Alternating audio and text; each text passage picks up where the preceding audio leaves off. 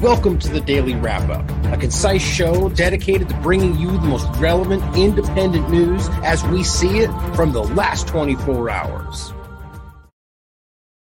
June 7th, 2023. Thank you for joining me today. Apologize for the delay. Been a lot going on today, as some of you might have known, just personal stuff going on, but important to get this show out today. There's a lot of important things around the developments of the transgender conversation, and I wanted to follow up and make sure you guys didn't miss the conversation I had with Scott C. Smith.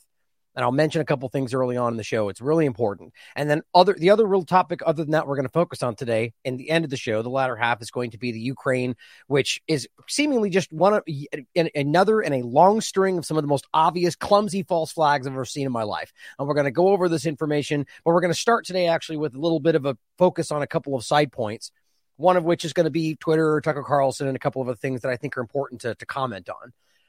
But there's a lot of other things going on. Of course, everyone's consumed with the wildfire and everything. And it's interesting that, I don't want to get derailed. There's lots of things we could talk about there. But the point is that there's obviously health issues with that. But it's interesting how much these weather conversations seem to take over in the corporate media in particular.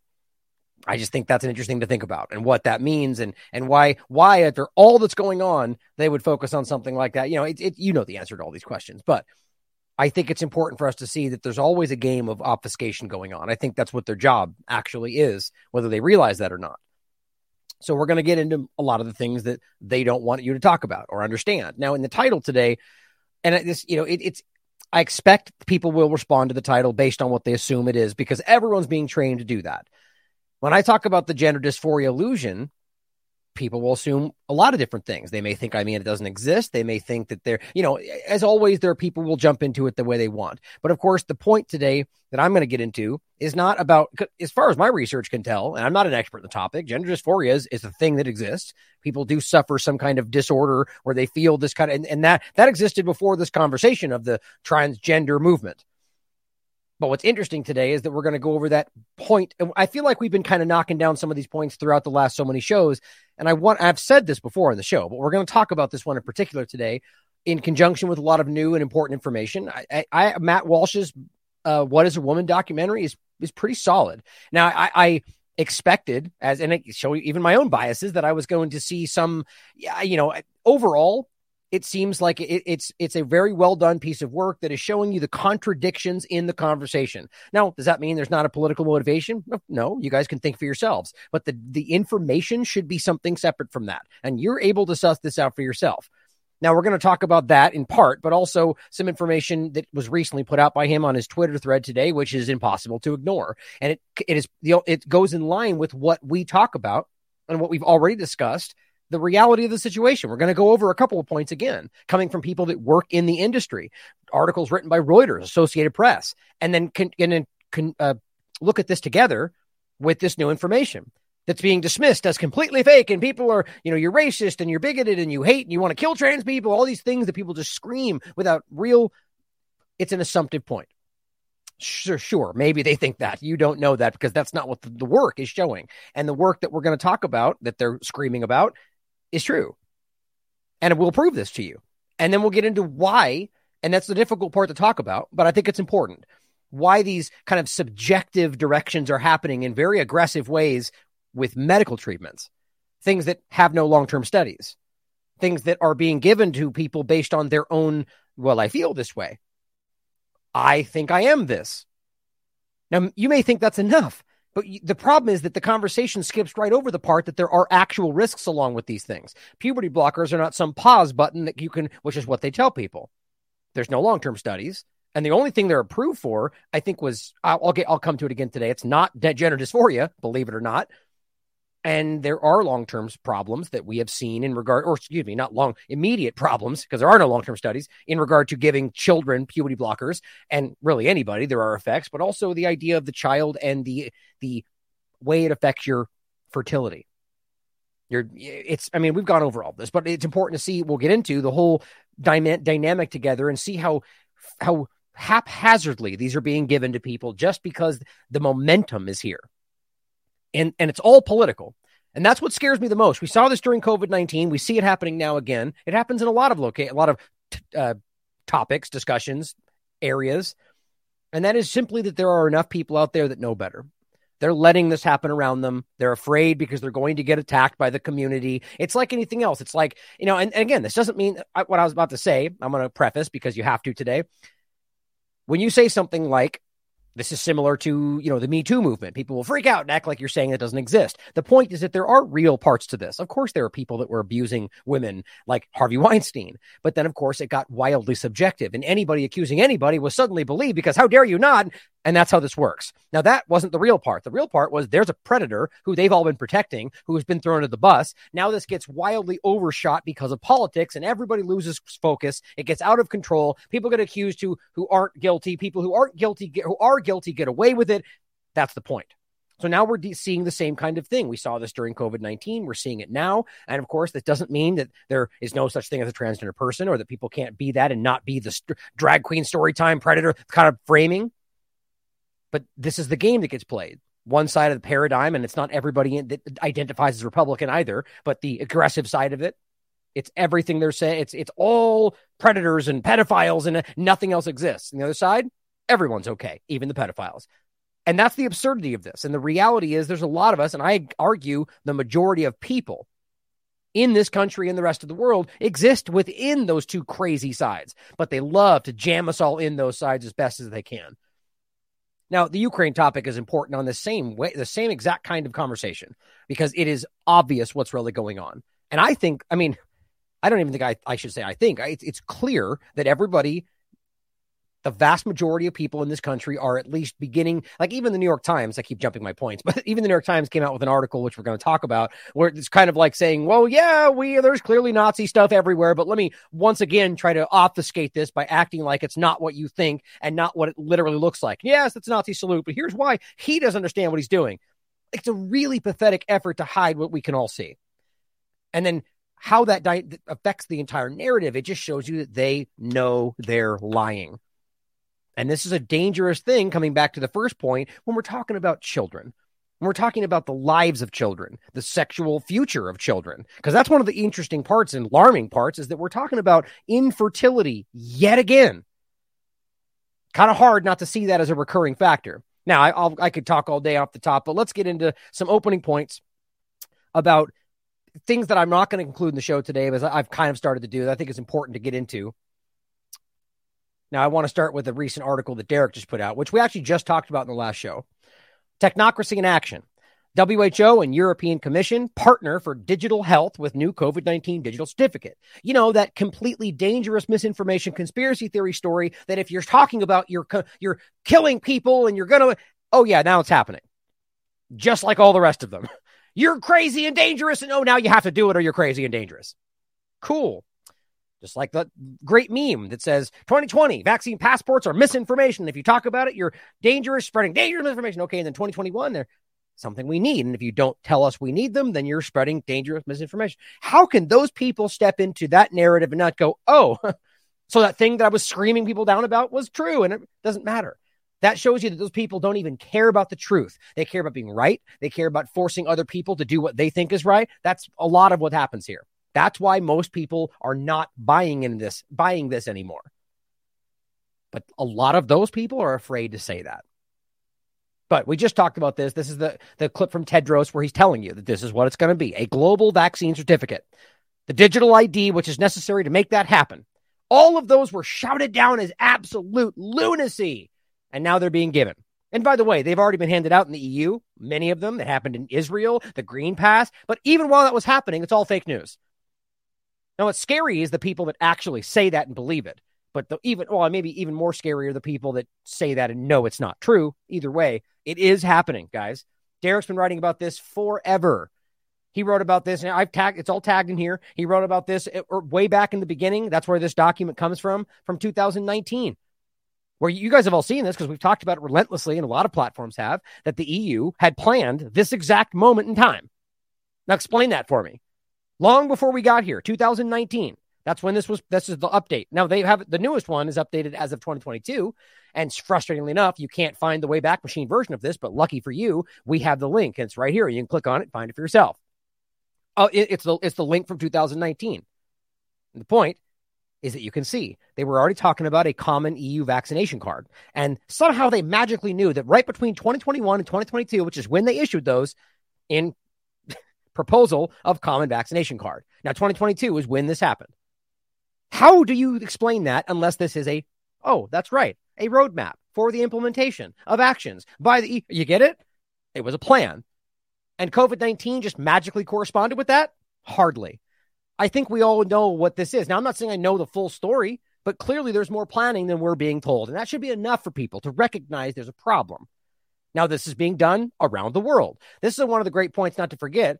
I think it was the, where was it? The New York University School of Law, that fringe conspiracy theory location. They issued a 100-page report in 2022, literally saying this was, it was titled Paving a Digital Road to Hell, with a question mark. But of course, when you read it, that's what they're talking about. That any kind of idea like this has already been seen to lead to egregious human rights violations, predominantly in the global south, which is where they're really pushing this first.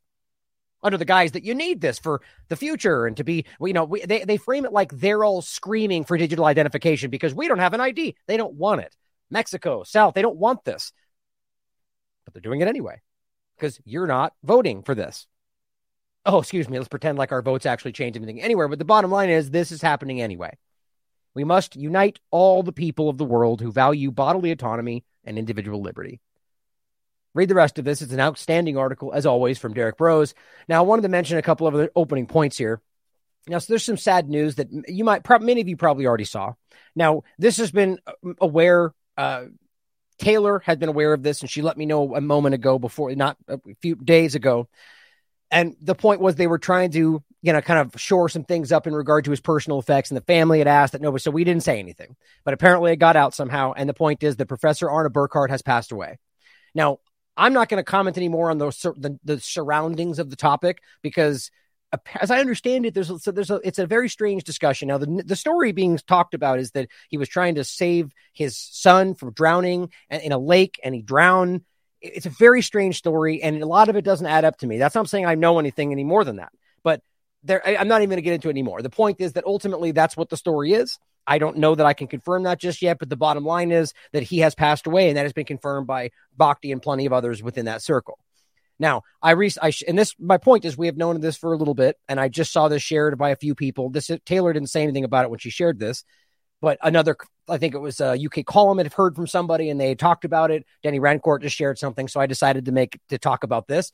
Now, the point was that these images you can see here are, in fact, the one I keep telling you about. You guys knew about this because you watched the show. We've been letting you know that she has this interview, and she's editing it right now. This was the last interview with Professor Arne Burkhardt before he passed away. And I think this is this work was really important to him, which he expressed to Taylor. This is very, very, very important. And we're going to make sure this gets out and that they honor his memory, because what he was fighting for, this work, is important. He's talking about the contamination, the ingredients, all these things that are supposed to be conspiracy theory that he's proving. Very sad. Yet another person. We have Buttar recently, now Arne Burkhardt. I mean, it's very upsetting to see this. Now, I wanted to point something out that I just think is frustrating. Not that I necessarily have to get into this, but this person just says, kind of like it was wrong for me to post this. I don't really understand that. I'm kind of getting very now. I'm aware there are trolls and people that are, all kinds of stuff, but I'm getting very frustrated with a lot of the subjective, assumptive things that are happening in this community and people that are attacking. Like, there's a lot of people. Anyway, the bottom line is, as I said, this interview that was very important to Professor Burkhardt, he expressed this. I'm confused by the idea that we shouldn't be putting this out. He was very passionate about what this was, and he obviously wanted this to get out. So the idea that we somehow shouldn't be putting this out or be talking about it on Twitter like that's somehow bad, I don't even understand where that's coming from. I mean, I find it monumentally important to share this work now, especially now, because of him, because he wanted this to get out. Of course, you could frame this as somehow we're benefiting from his death. I don't know who would take it that way, especially with who I have presented myself to be and am this entire time I've been doing this. I mean, I shouldn't pat myself on the back, but my God, all the things we've done that are wildly selfless that I've no benefit from just to get the information out. The bottom line is this is important, and this needs to get out for him. Now, it will be coming out soon. Taylor's literally working on it today. And every day in the last, it's looking like it's going to be a 3-hour interview, guys. This was a huge undertaking. This is the one I was telling you about. This is where some of I told you we put a lot of these funds to use. This was a bit high level, multi-camera, 4K interview that has so much important information, and it's going to be coming out as soon as she's done. So be ready for that, because it's going to be a lot of powerful information. But it's sad to see this yet again. I just want to make sure you guys saw that, because and possibly Taylor and I will follow up with more information, but I'm going to go ahead and leave it there for the moment. Now, I want to also point out this. I thought this was very important, because we've also talked about this very person many, many times in the January 6th conversation. And actually, on that note, I'll grab at least one of these. Let's do this one. I've written about this in many, many times. This is just the January 6th, the failed false flag meant to blame Russia and you using the CIA grown Azov movement. No, this is Julie Kelly. I'm not familiar, but you can read it here. I spoke with Ray Samuel, the January 6th protester at the first exterior breach of the Capitol. Ray Epps whispered something to him. Now, we all have seen that. And everybody claims, and even he says that he was basically, let's pull back, whatever that narrative, I forget what the exact statement was. Apparently, he says something quite different. He says Epps pulled him aside and said, "Don't pull. I've got people. We have to push through." Now, could he be lying? Of course he could. That's very interesting, though.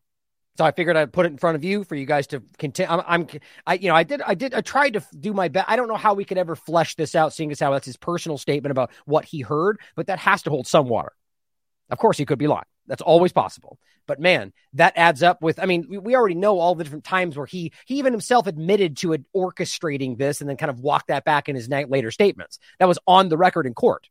But I think that just continues to show you what this really was. A false flag, that's a false flag, really, but a psychological operation with all the hundreds of FBI people that we now know were there. This is so obvious. And if they're willing to do this, to tear our country apart for obvious manipulation, then they don't care about this country or you.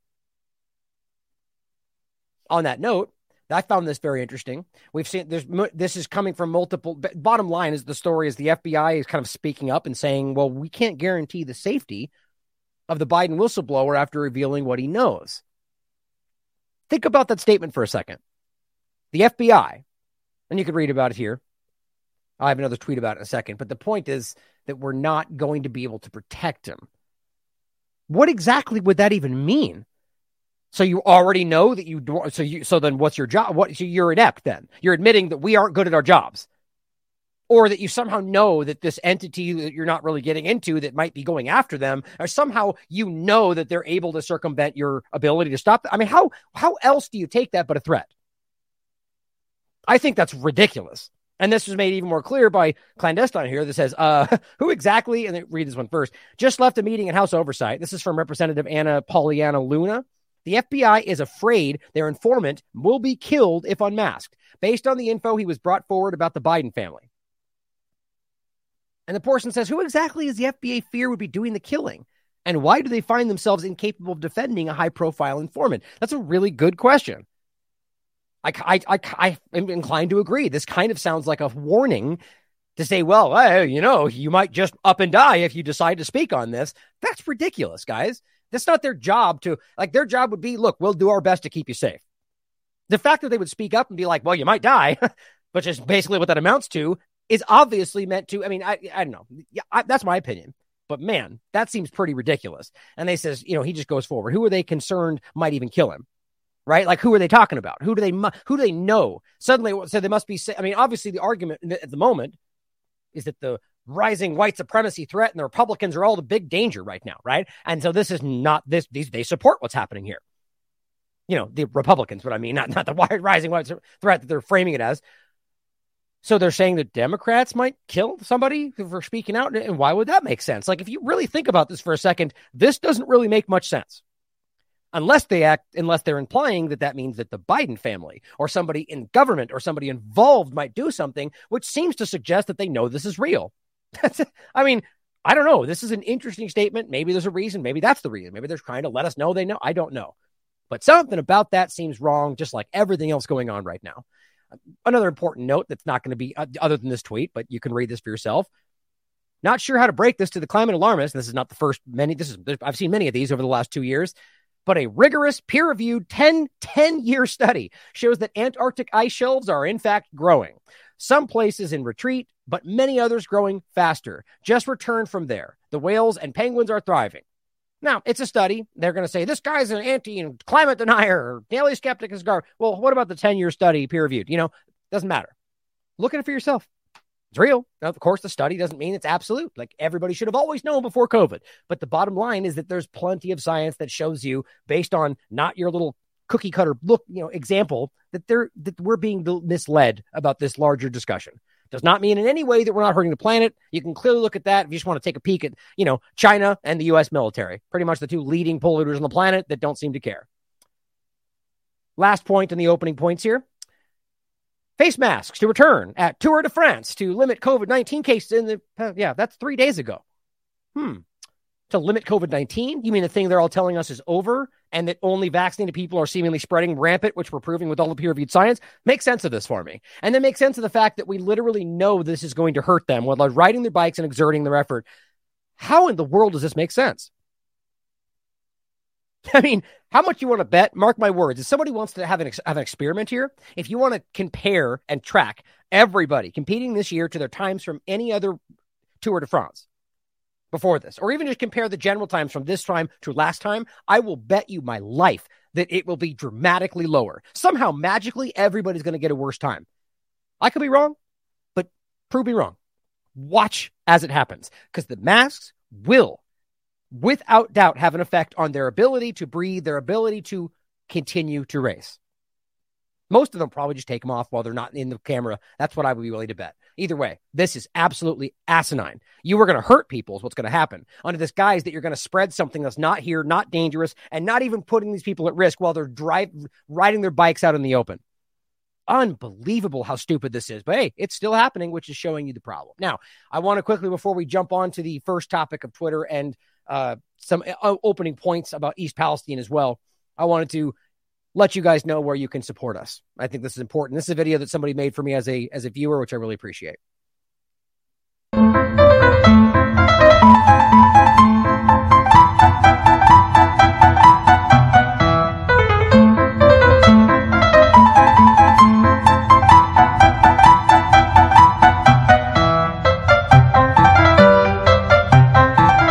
those in the podcast, it's simply just showing all of our different locations. Most of them anyway.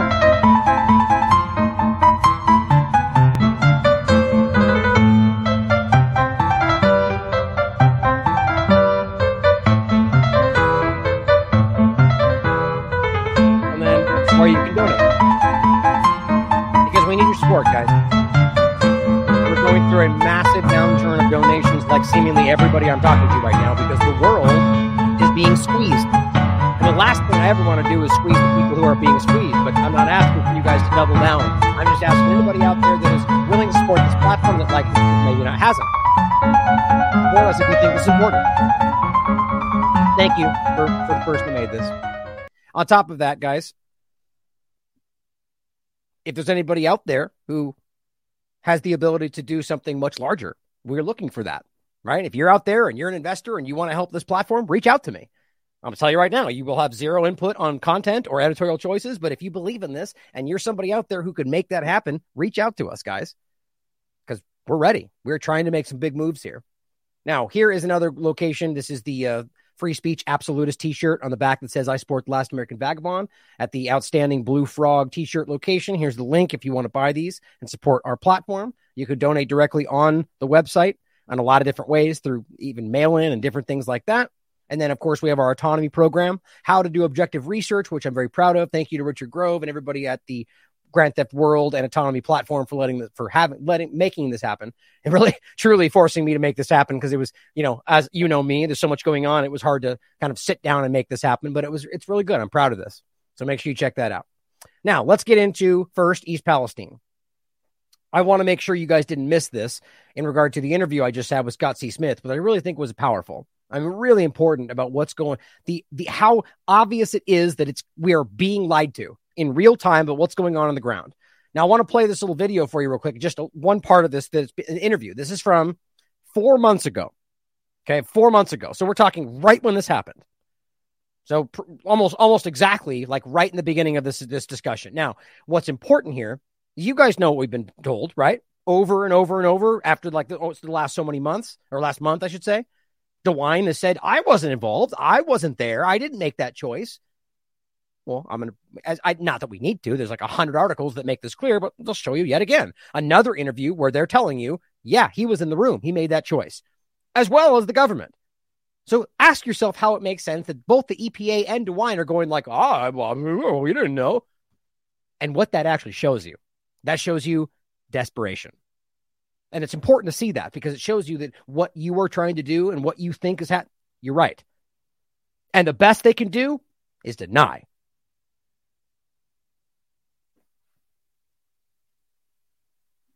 Well, we're breaking back into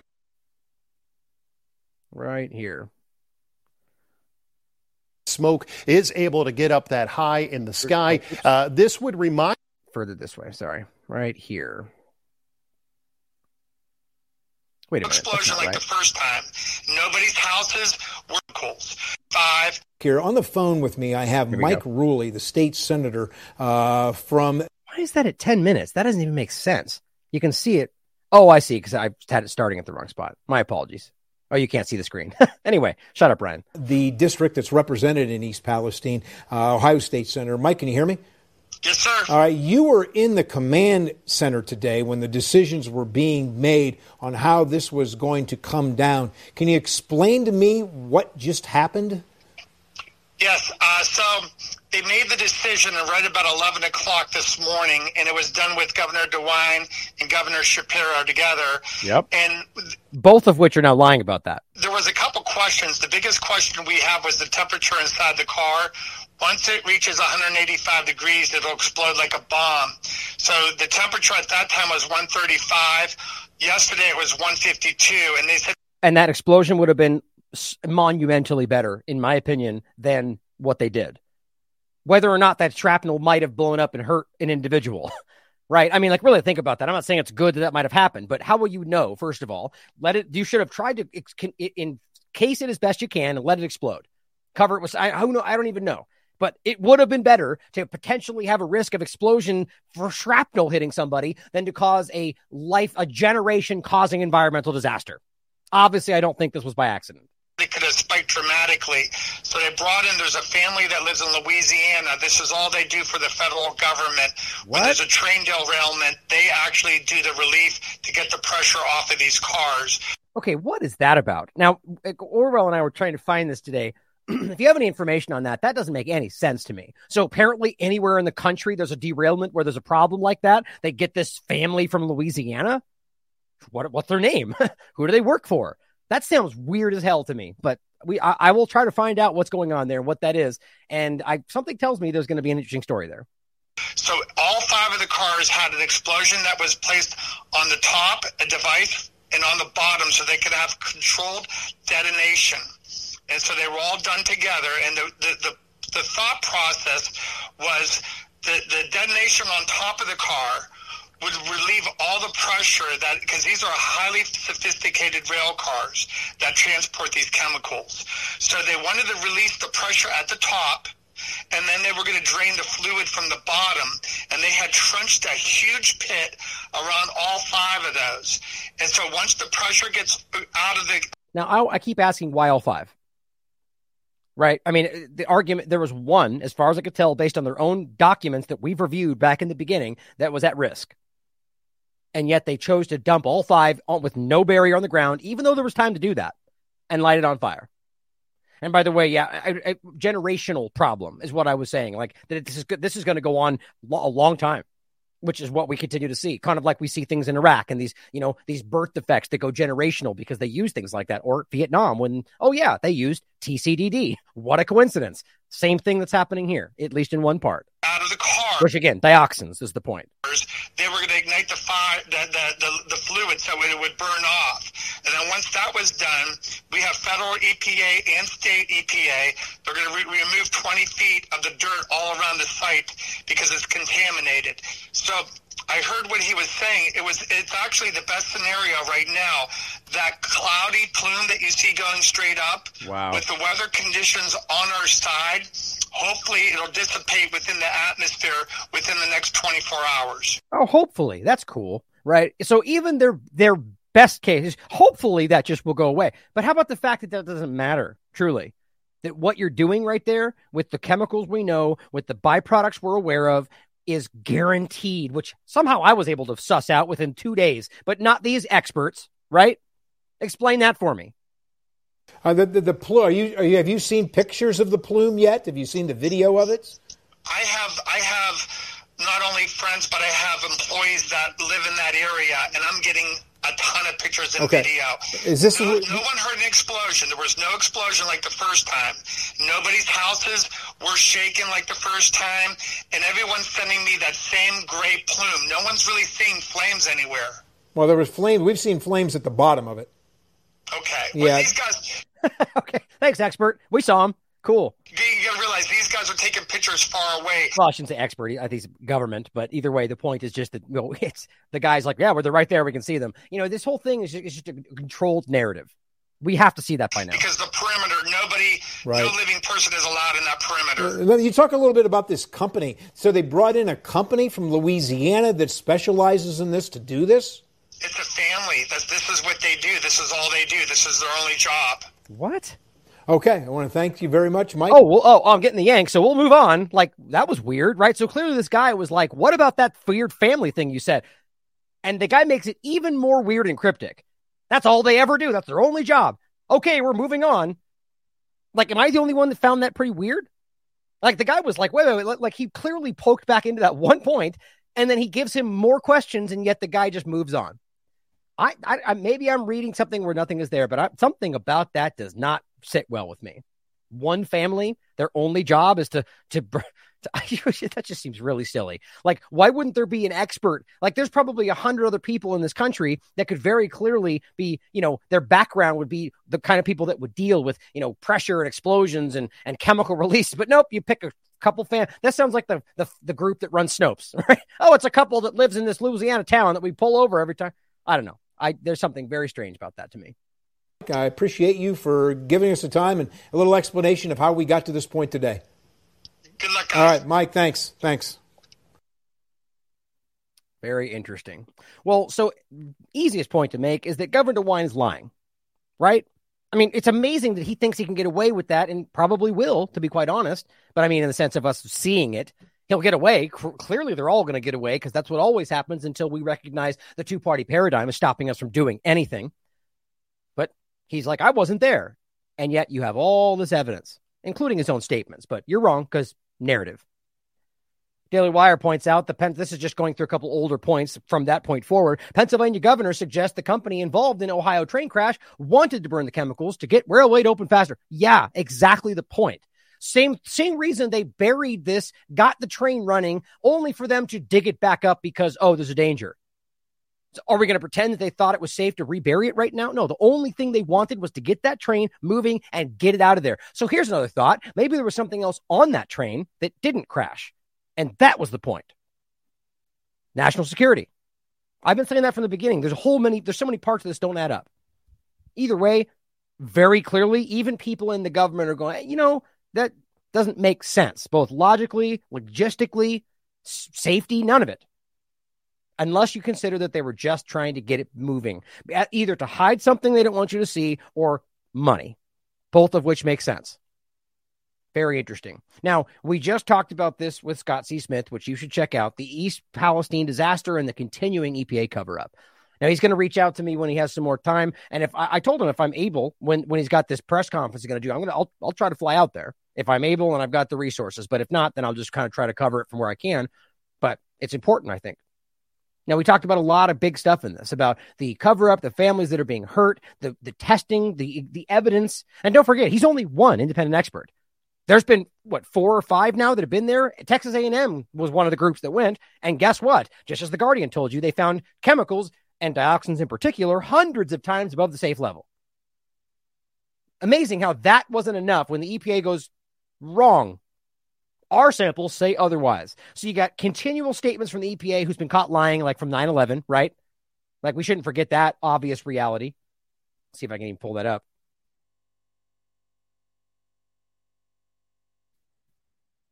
There it is. Bingo. I mean, it's things like this, like with Pfizer, for example, who's been caught lying and caught cheating and caught selling things that don't work and caught selling things with wrong, lying about side effects over and over and over. And we're not even allowed to question them today, even though we now know they did it again. We can prove it with peer-reviewed science, but fake news. EPA misleads on air quality after 9/11 attack. But here they're going, you're wrong, you're wrong, you're wrong. Except everyone else, literally every other independent expert's like, well, they're dangerous. People are being hurt. And then, of course, on top of that, you can find the entire damn town suffering the same things that then are weirdly the symptoms you'd expect based on the chemicals that were there. But it's all fake news. Like, I just can't get past this. The people need to be put in jail. This is so damn obvious. And people are being hurt right now. Still to this very day. You know what he told me? He says he's going there to test. He's still going back. He'll go in there 4 months after this, and he'll have to leave after a day because his throat starts to hurt. That's what we're hearing from everybody else. It is still in the air and still in something that's around, I should say, because it's affecting people even when they step into town. You still have people saying when they go to work and come back, they feel fine at work. They come back into town, they feel sick.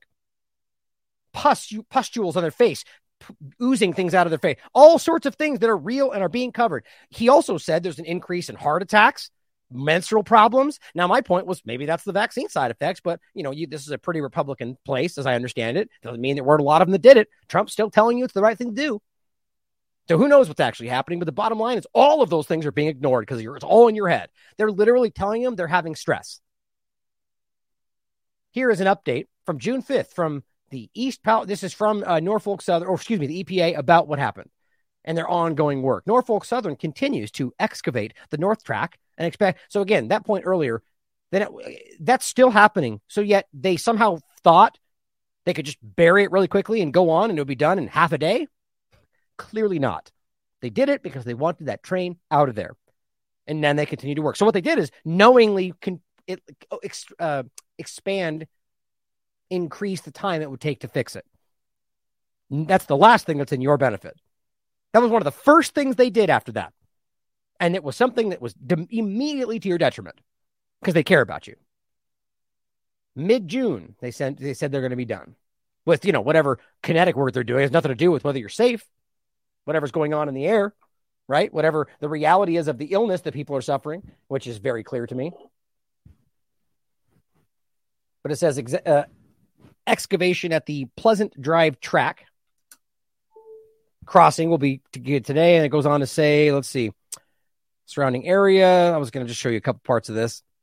Perimeter air monitoring stations are located around the rail work zone, which is stupid because this obviously goes a lot further than that. But it says, while cleanup is ongoing, EPA is reviewing work plans. And they're telling you, look at what we did. We removed all of this soil waste, 57,000 tons, 20 million gallons of liquid waste. Right. And that's my point. They're doing that, even though I've proven to you over and over and over. I've called these locations on the phone, spoke to them, and they tell me that they're not even considering dioxins. That's despite the fact that they can prove and already have, even the EPA has admitted that there is a problem or that the dioxins are present. Their narrative is what shifts this. Well, it's not dangerous. It is, though. We've proven that hundreds of times above the level. For those that might be unaware of the discussion. Oh, it's not going to pop up, of course. Let's see. Oh, there it is. Just to show you if it means more to you to see the corporate media saying it. This is from The Guardian, March 17th. Newly released data showing that the Ohio town, the soil, contains dioxin levels hundreds of times greater than the exposure threshold, which the environmental EPA scientists say are safe. People are being given cancer right now, according to The Guardian, right now, and still to this day, based on everything we're seeing, and suddenly apparently nobody cares. My point, though, is that this is happening. They're shipping these things, as it says, EPA forcing this waste on facilities that we proved aren't even able to deal with dioxins or PFAS, both of which are actually in the soil.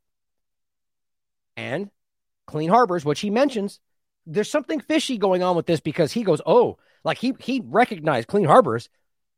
And he was like, I'm not going to comment really. And then when I told him, I said, well, it's happening. Oh, really?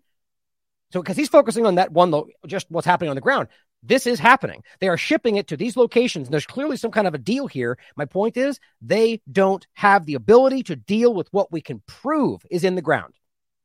The Clean Harbors Waste Disposal Ohio scandal. In an honest world, this would be groundbreaking worldwide news. Not today. Not until Tucker or somebody else talks about it, of course, because that's when it means something. EPA orders a pause of contaminated waste removal from Ohio. Remember that? February 25th. So even they had to step in, and the point was, well, we need to make sure it goes to the right places. Remember that? They needed to check and make sure it was going to certified places. So even they had to step in because the point was it wasn't going to the right place. So even they admitted that in the beginning, and then guess what? Then they continued to send it to these places, which I proved. So it was like, oh, we caught it, now we're fixing it, and then we're going to keep doing the same thing. That's what actually happened. It's absolutely mind-blowing. Now it says this week, North Pleasant Drive will be closed, and they're just telling you what's going on. It says the EPA will oversee air monitoring and other controls to ensure safety, which they're lying about. They're literally telling people nothing's wrong. Our tests are finding nothing as they're throwing up, having headaches, passing out, getting sick. Their kids have been sick for 3 months. That's what parents are saying. But you're wrong. It's all stress. That's what EPA is saying. What to expect? Contaminated soil and waste stockpiles are covered overnight. Oh, well, that means, they must be safe then. Vapor suppressants are used to address odor because that's all they care about, the smell, right? They don't care about the fact that, as Scott told you, when they dig up the ground, the dust particles, which have dioxins and everything else on them, which they're not testing, which he proved, they don't care about that, as long as you don't smell it. EPA continues to document all these activities, and it says trains are operating in both directions because clearly we care about that, right? Hosted a bunch of sessions for you guys to be told that you're wrong. Air quality. EPA continues to review the findings, which supports air monitoring trends and say air quality remains below screening levels. What does that mean? What's your arbitrary screening level? And why does that not alarm people when that number shows 100 times the level of what we're told is safe? But as long as their level that they say is background was already, this is the point I keep making, that there was already clearly a problem of dioxins in the country that no one wants to talk about. And all they can say is, well, it's no higher than what was already there. Well, yeah, that's already dangerous. But Scott has already proven that they're lying about that. Areas that are nowhere near these chemicals, they do show something, which is my point. But the areas that are close, he's proving that they're higher. And that they're in the areas where they're higher, that's where they're all dealing with problems. Simple. But here they go on to tell you liquid waste removal, all these things, all being dumped in places that aren't solving it, and then continuing the spread of dioxins. Fact. But nobody cares, right? It's very defeating sometimes. Because this is done. I mean, it's there. I proved this. I literally talked to them. I've got all the documentation. I've got everything in there that proves both their statements, their own personal documentation that shows they don't have the ability to do so, which in one case is an incinerator, don't have. And the only documentation you'll find will say the only way to deal with dioxins, even sometimes not even able to, is by incineration, and they don't have one. And I prove that. We show it, and nothing happens. We live in a controlled society, guys. It's frustrating, but you guys see it. Let's help get this out, right? I mean, quite frankly, it doesn't even matter. The point is, as long as this stops, that's what's most important. And they help these people. But let's talk about Tucker Carlson. This is something that just came out. You didn't know Tucker's now on Twitter. That's the new thing, right? Now, we'll play this and we'll stop and make some comments throughout it. But my concern here is that people are taking this bait yet again. Right? I mean, it's just frustrating. Like if all people need to do to come out to get people's trust on certain political standings is to come out and say, JFK, aliens, 9/11, probably going to be pretty easy to fool you. Right? Because that seems like exactly what Trump was saying before he got elected. How'd that work out? I'm very frustrated that people can't see through this. Now, a lot of people can. I'm not saying that means he's dishonest or I don't know, but I do find it very clear that this is about controlling the narrative. Now, let's play it and we'll make some comments. Hey, it's Tucker Carlson. This morning it looks like somebody blew up the Kakhovka Dam in southern Ukraine. The Russian, which we'll be talking about at the end, wall of water wiped out entire villages, destroyed a critical hydropower plant, and as of tonight puts the largest nuclear reactor in Europe in danger of melting down. So if this was intentional, it was not a military tactic, it was an act of terrorism. The question is, who did it?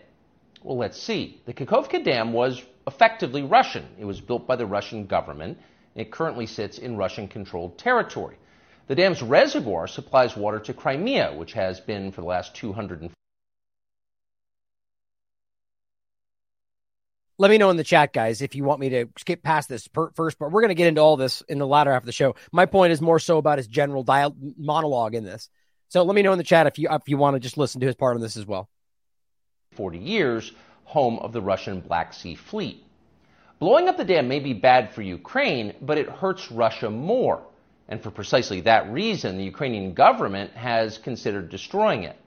In December, the Washington Post quoted a Ukrainian general saying his men had fired American-made rockets at the dam's floodgate as a test strike. So really, once the facts start coming in, it becomes much less of a mystery what might have happened to the dam. Any fair person would conclude that the Ukrainians probably blew it up, just as you would assume they blew up Nord Stream, the Russian natural gas pipeline.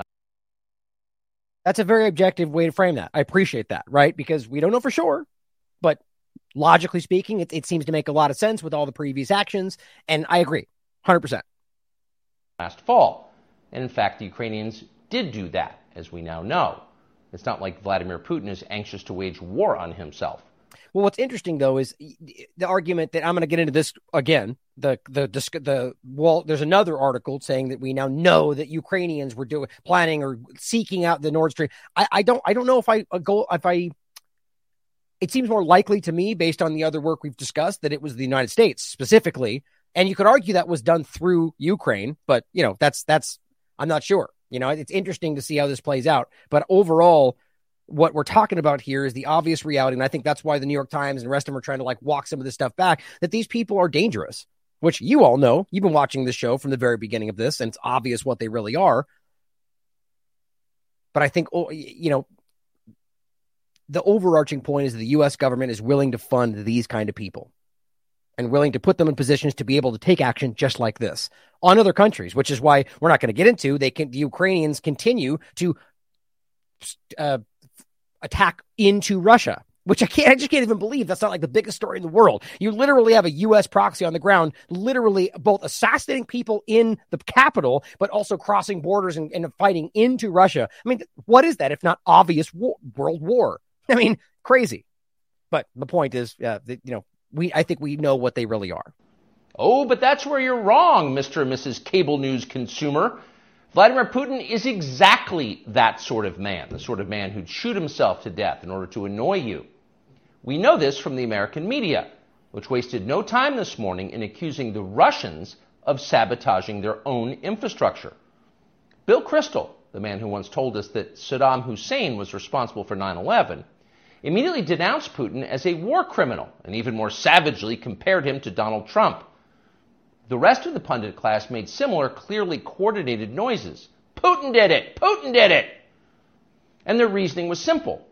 Putin is evil, and evil people do evil things purely for the dark joy of being evil. That's the point we make all the time about Assad and Syria and the rest of it. That right, he's just a maniac that wants to kill children, and that's enough. I mean, it's the classic point. I have a hard time taking it seriously when he frames himself as not part of the American corporate media, right? Even though, I mean, literally while still being under contract with Fox, which is right now.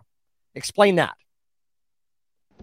In this specific case, Putin attacked himself, which is the most evil thing you can do, and therefore perfectly in character for a man that evil. That was their explanation. No one who's paid to cover these things seemed to entertain even the possibility it could have been the Ukrainians who did it. No chance of that. Ukraine, as you may have heard, is led by a man called Zelensky. And we can say for a dead certain fact that he was not involved. He couldn't have been. Zelensky is too decent for terrorism. Now, you see him on television, and it's true you might form a different impression. Sweaty and rat-like, a comedian turned oligarch, a persecutor of Christians, a friend of BlackRock. But don't believe your own eyes. Actually, Mr. Zelensky is a very good man. The best, really. As George W. Bush once noted, he is our generation's Winston Churchill. Of all the people in the world, our shifty, dead-eyed Ukrainian friend in the tracksuit is uniquely incapable of blowing up a dam. He's literally a living saint, a man in whom there is no sin. That's why Lindsey Graham is so attracted to him. They're just two good people, hanging out together and being good. And like all good people, when they meet in person. Like, see, this is where I get really irritated with this kind of, look, I talk a lot.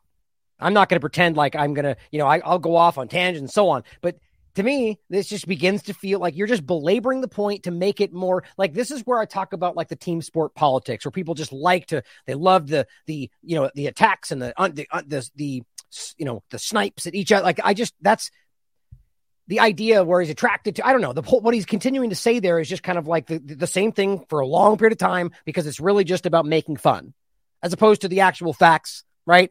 I mean, maybe I'm overthinking it, but I feel like a lot of what these kind of people in the corporate media are meant to do is, use the truth in order to, as a means to an end. But ultimately, the goal is to create the same division that I'm always pointing at that stops it, no matter what information you have, if you're in the two-party paradigm, stopping you from actually seeing any real change come to pass. That'd be my opinion anyway. And they spend a lot of time talking about killing people and laughing like friends do. Here's the pair last week. Free or die. Free or die. Now you are free. And you guys saw this yes, already. And we will be. And the Russians are dying.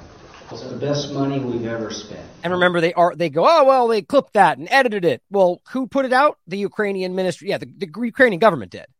So if you're claiming they edited it dishonestly, then explain for me why the Ukrainian military is lying to the American people. Doesn't that show that they're dishonest? Doesn't it show that they are doing this at the detriment to the U.S. government? None of that matters, apparently, to any of the corporate media, right? But the point, nonetheless, is that he said this.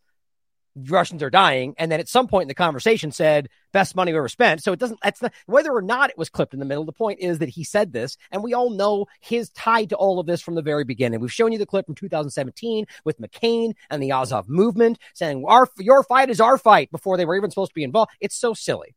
It's absolute ridiculousness. Thank you so much. No, The Russians are dying. It's the best money we've ever spent, Graham says. A smile spreads across his thin, quivering lips as he forms the words.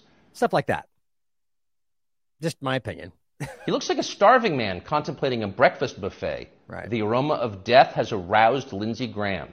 Thanks so much, replies Zelensky. He feels the same way. See, there's nothing dark here. Just two middle-aged guys celebrating the killing of a population. They don't seem like the kind of people who'd enjoy flooding villages or starting a famine.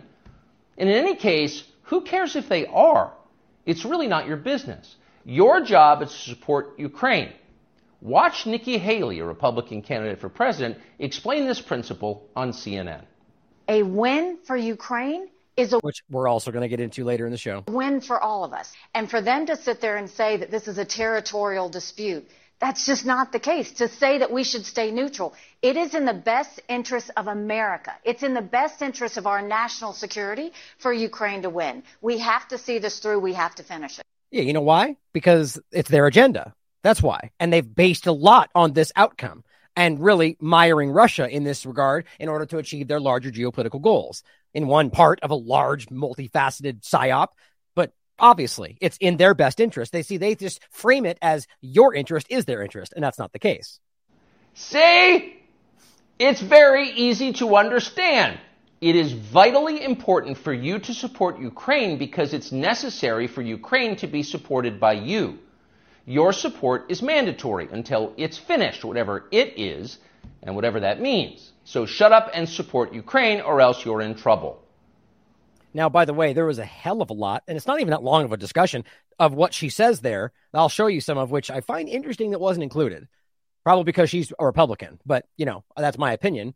Ultimately, there's some far more valid, important points to include where she is just, I made the joke about her the other day, which I'll show again. Just the absurdity of the way she's stumbling through this. Like, they're fighting for their freedoms. Like, when you say fighting for the freedoms, like it's a tired statement that doesn't really mean anything ultimately, because what are we talking about? And the point is that they're all vying for this old school concept. They think they're going to revitalize this idea of the war for freedom and the fighting terrorism, but now it's going to be you included, of course, which is always really what it has been, the war on you, under the guise of whatever kind of domestic terrorism, foreign terror, doesn't matter. Same thing to them.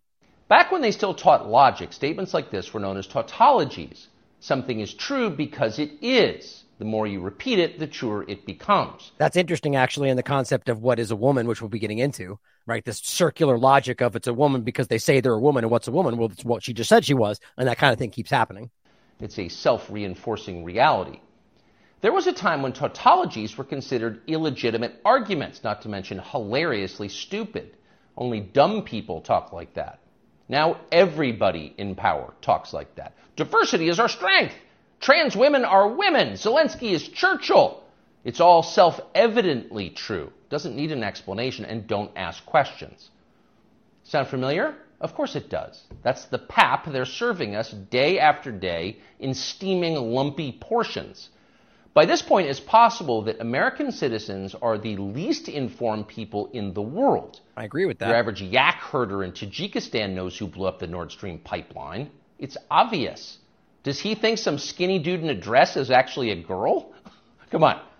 That idea would never occur to him. You've got to be lied to at full volume over a period of years in order to reach conclusions like that. And of course, we have been. The media lie. They do. Yeah. Fox News, Tucker Carlson show. I can point out 1,000 examples of the exact thing on his show all day long. Doesn't mean that he's not being honest here. I don't know. But I find it hard to take this at face value when you can prove all the things he's screaming have been applied to his show. And I'm not talking about all the Democrat claims because he's saying a man is not a whatever. The claims that they say are fake news because you can't say that about trans, or because he's talking about vaccine misinformation. You know, I don't think that, because we're talking about these things and proving the reality. But other than that, on the right-wing side of this, whatever that means to people, I can show all sorts of illogical points that are lied about, obfuscated for that side of the narrative. Obviously, right now, we're hyper-focused on the left because they're meant to play the ridiculous play. Like, I keep saying this over decades. We see the teeter-totter of the two-party paradigm, where at once it was the crazy evangelical right, it's now the crazy, wild, woke left. It's how this goes, guys. And we won't be able to recognize that until this teeter-totter flips again. And some people, anyway. And I'm hoping we can wake people up to that before it's too late.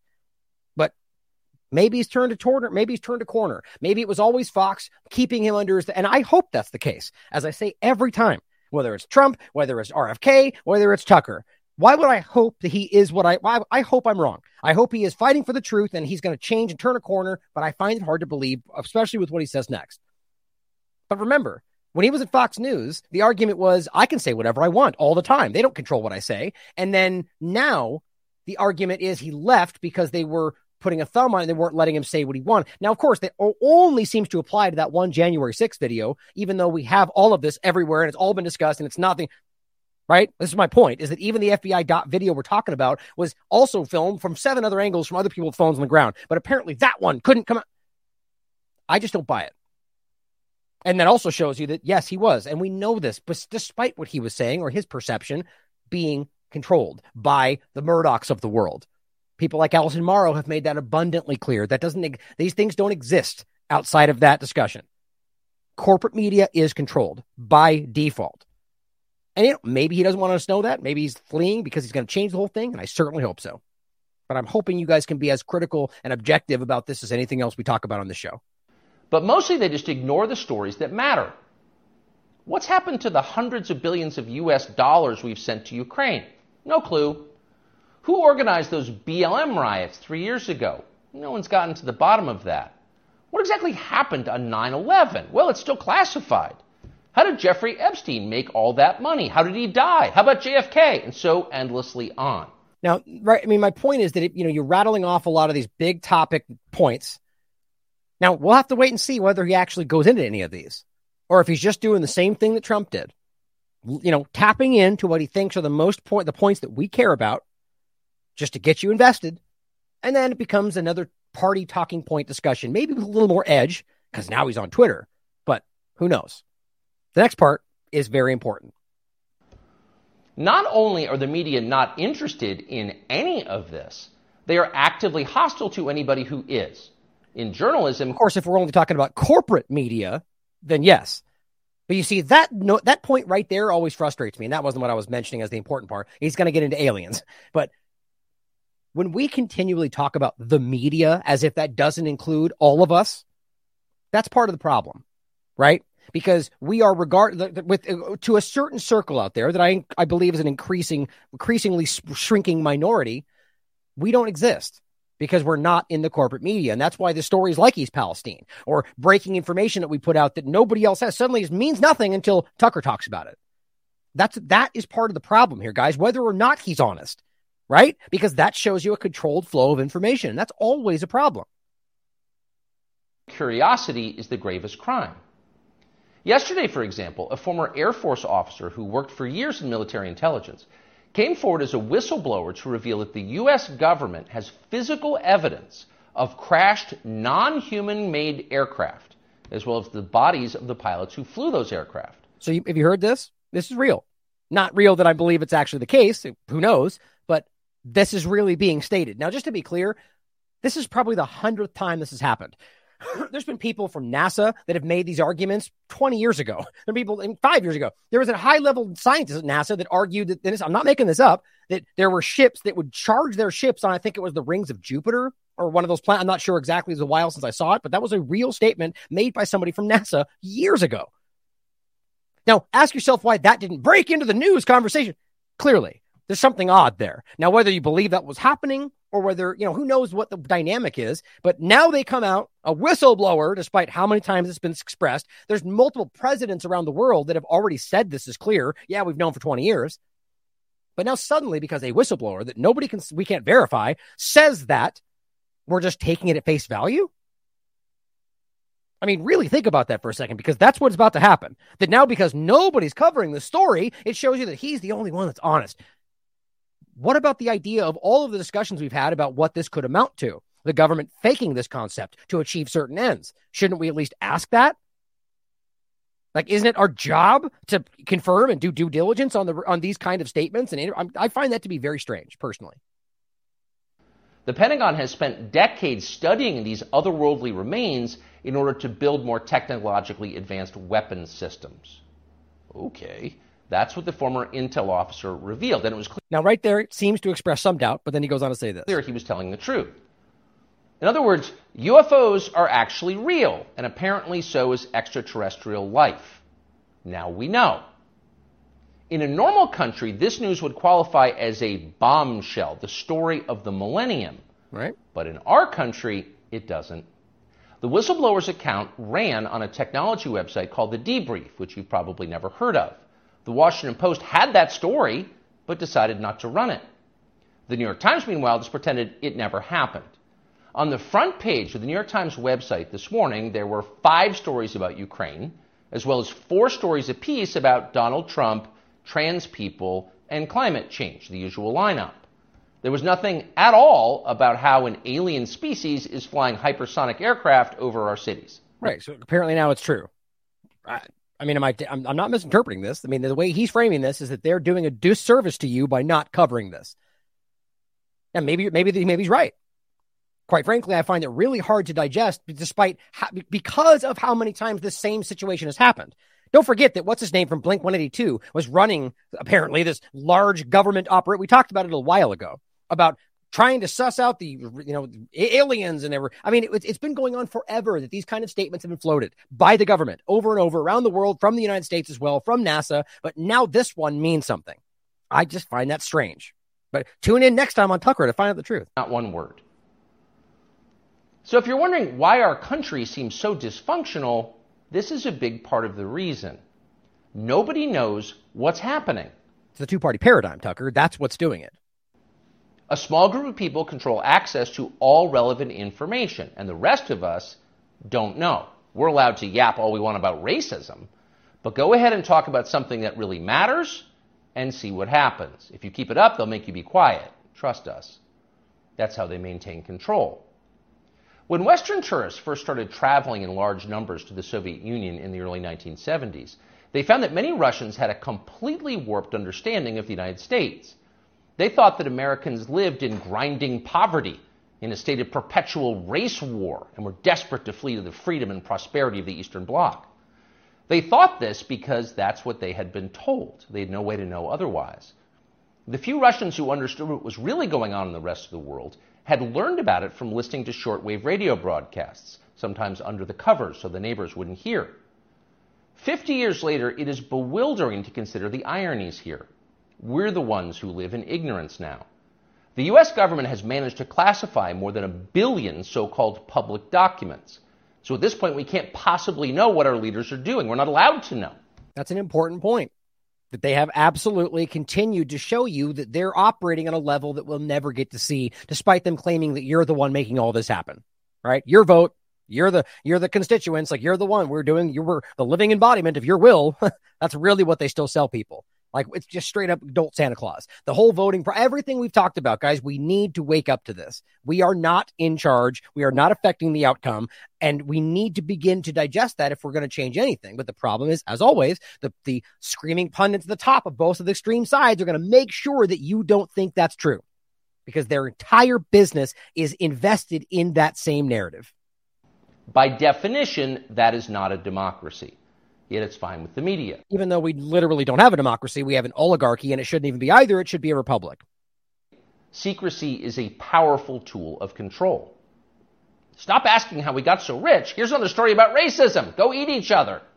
That's the program. That's how most of us now live here in the United States.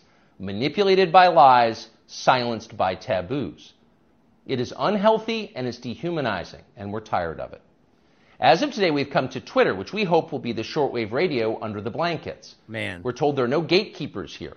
If that turns out to be false, we'll leave. No, he won't, guys. This is the biggest lie of the whole thing. You think he's going to make a contract with this, put all this, and then just leave because he suddenly sees something that, by the way, you can see right now? The open statements made by Elon Musk that they actively and shown to censor hate speech right now. That's a public policy. They've worked with the ADL and plenty of others to right now censor what they deem as hate speech. Does Tucker agree with that? Isn't he the one telling you that that's all completely wrong, free speech and everything, and hate speech doesn't exist? Then how do you explain that? Because that doesn't matter to him. There's no way to misunderstand that. So because this is important. Now, you could argue that's something that, then if that was the case, then you should say that. To argue, the point is, this is one other way to go on saying, well, as long as I'm still here, that's indication that Twitter is not a problem, right? So when we come out and say Twitter's doing that, no, he said he would leave. It was a problem. People always looking for a savior. Obviously, Twitter is part of the problem. And if you don't see that by now, then you're still buying the narrative. Elon Musk has tapped into literally everything going on we've talked about. He just hired a World Economic Forum stooge who is pushing vaccines, masks, and everything else in the control, and still, right now, actively censoring people in COVID-19 conversations. We've already shown you that. Plenty of doctors who have both not been brought back, but also continue to be censored since then. We've shown you the conversations of hate speech. The trans conversation is being aggressively cultivated on Twitter right now. Now, Matt Walsh did get censored, and then they allowed it to play because he's got 1 million followers, and clearly that would be an obvious step. It's sort of like bringing back some people, but not everybody, but then kind of not letting Alex come back, which should have been an indication from the very beginning that Alex Jones, whatever you think of him, has a right to free speech, but apparently not. There's your limit. That's not free speech. But he'll let you know. Tucker will let you know when it's a problem. But in the meantime, we are grateful to be here. We'll be back with much more very soon. Now, I'm sure people will get frustrated that I'm pointing these things out, but I think it's important. I think this is an important problem. Now, here's people just talking about this in the same. This is another just post saying that Italy had UFOs crash and recovered bodies of its occupants prior to Roswell. Like, this is now kind of a circulating conversation right now. Everyone's like, aliens. Here's an interesting one. RFK Jr. did, in fact, tweet this out. Another conspiracy theory that turned out to be true. I guess Men in Black got it right. Kennedy 24. Debris. This is what Tucker was just talking about. Intelligence officials say U.S. has retreat. Isn't that strange? So we just because they state it, because somebody says, now it's true? Very weird. And yes, he then deleted this. It's no longer there. I find that very odd, especially now that's the second time in a very short period of time that he's deleted a tweet. What? Explain that. because it's politically inconvenient. Somebody said, Robert, that's not okay. Or he realized it was wrong, but then I would expect something. I don't know. Either way, I find that very strange. As I've said before, and I talked about in depth on my last show, of all the people that are potentially running, he's obviously the top candidate because of medical freedom stance. But that doesn't just ignore all the other things that I think are concerning. The statements on Israel and Palestine, the conversation about climate change and climate change deniers, which maybe people said has changed, or the Second Amendment stance from the past that people say has changed. I mean, who knows? Or maybe he's playing this whole game just to get in and he's going to change the world for the better. I effing hope so. As I said before, why would we hope otherwise? I really want to believe in this person, but there's a lot that makes me concerned. Far, far less than literally anybody else, which is why I say that. Same thing I said about Tulsi Gabbard when it happened. And she let me down by citing yet again. Like, okay, put it this way. If he makes this whole campaign about showing what the other people are doing to you and then doesn't make it and then decides to endorse one of them, same game, guys. You can't tell us they're criminals stealing your life away and then endorse one of them, which is what both Bernie and Tulsi Gabbard did. Showing you that it's all just politics. Now, on the other side of this, here's little Brian Stelter trying to make himself relevant again and saying, oh, here's Tucker trying to be, well, at the very least, Tucker is doing something. I just can't, the funny thing is, the point is, in my mind, they're all corporate media. But I find it hilarious that Tucker, at the very least, has got a show going on Twitter. Brian lost his job, and so did Tucker. But now he's over here probably frustrated, saying, as of today, Tucker says, we've come to Twitter. We're grateful to be here. His first video is basic, a 10-minute monologue. Okay. Like, what a petty, I mean, think about this person saying, like, so what? Isn't that what they do all the time? People do monologues all the time on the corp. You did monologues incessantly that were completely meaningless. But then he follows up saying, Tucker on Twitter is how Carlson's video is branded. Notice his right hand on the wide shot. He's using a teleprompter controller to run the prompter himself. Isn't that a positive thing?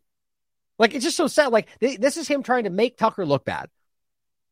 That's not me defending Tucker either. I just think it's hilarious that Brian Stelter is going out of his way to point at this, and it shouldn't. I mean, the whole point would be that he's doing it himself. That should be, what's the word? I can't blank it on the term. Damn, I'm going to forget. Anyway, just, that he's doing it for himself, and that should be praised. But it just says this person, are you still butthurt that they roasted you on various occasions? And, just this person is just very sad. I think that's hilarious to show you the other side of the narrative. But here is another point. We have two more points here about Twitter and RFK, and I think are important. He just had a Spaces with Elon Musk, showing you how all of them are leaning into Elon Musk because they think it's good for their campaign, I guess. I find that very concerning. You got the guy literally pushing on the medical freedom stance point, working with the person who is absolutely tied up in exactly all of the things this is leading to. All the discussions, the brain machine interface, all this is all part of the same conversation, as you all know. But let's play this first. You can listen to what he had to say, and then we'll talk about it. Arrival at Twitter, Elon has been, I think, a breath of fresh air for our country. You somehow understood, although you're from South Africa, you somehow understood the tradition of free expression and how important that is to American democracy. So I'm very, very grateful to you. I thought that was a strange thing to say. I don't think he meant it that way, but it's basically saying, I'm surprised you understand what free speech means since you're from Africa. Seems like an odd thing to say because literally everybody kind of knows. Even people that aren't from the United States are aware of the concept of free speech. That was a strange, interesting thing to say, but either way. You're most welcome. Yes, I think it's absolutely essential to have a robust democracy. We must have free speech. In the absence of that, democracy simply cannot function. Yeah, it is free speech. And the free flow of information is the water, it's the sunlight, it's the fertilizer, it's the soil of democracy. Without it, democracy withers and dies. There's never been a time in history when we look back and say that the people who are censoring free speech were the good guys. They're always the bad guys. It's always the first step toward totalitarianism. I agree with that. I 100% agree with that. You know what's coming next? Well, as I said, first, we verifiably live in an oligarchy. No one honest can seriously argue that this is a democracy, let alone the republic that it should be. Second, I agree. Those censoring are always the bad guys. And at the moment, Elon's Twitter is still openly censoring people. Shouldn't that, end of point. And yet somehow we managed to frame this as your fight. They are actively doing that. It's not even up for debate. It's hate speech, trans conversations. I've shown you endless examples. There are people like, who was it? I'm forgetting now. I think it was something like Christian Ruby and some other people that I'm not too familiar with have all continued to argue that they're being suppressed. Consent factor, I think, is one that continues to prove that he's being openly suppressed. It's very, very clear. And yet he comes out and says, you're right. And then they're always the bad guys. It's insulting to our intelligence, this dumbed down conversation for the election kind of thing that happens every single year where we preach the freedom and democracy and all the things that aren't really happening anymore. It's frustrating. Now, again, you can always point out that this is just a means to an end to get this, and I sure hope so. But worth playing this for the moment since we played it recently on AM Wake Up, and I wanted to show this Princeton study clip yet again. Just so we're not, and I'll play it again as I do when it comes to elections to understand where this really is. And it's not just because Princeton found this or because the people that put this out are saying it. It's because you can prove this and has been proven with multiple studies, as well as just your personal observation that we do not have an effect on the outcome of policy. Period. For the last few years, I've had this sense that everything I learned as a kid about how America's government works is completely wrong. But I had no idea how bad things actually were until I saw this one graph. Researchers at Princeton University looked at more than 20 years worth of data to answer a pretty simple question. Does the government represent the people? Now, this is what they found. This axis here represents public support for any given idea. On the left, at 0%, are ideas that not a single American wants. On the right, at 100%, are ideas that everyone supports. This axis represents the likelihood of Congress passing a law that reflects any of these ideas, from a 0 to a 100% chance. On this graph, an ideal republic would look like this. If 50% of the public supports an idea, there's a 50% chance of it becoming law. If 80% of us support something, there's an 80% chance.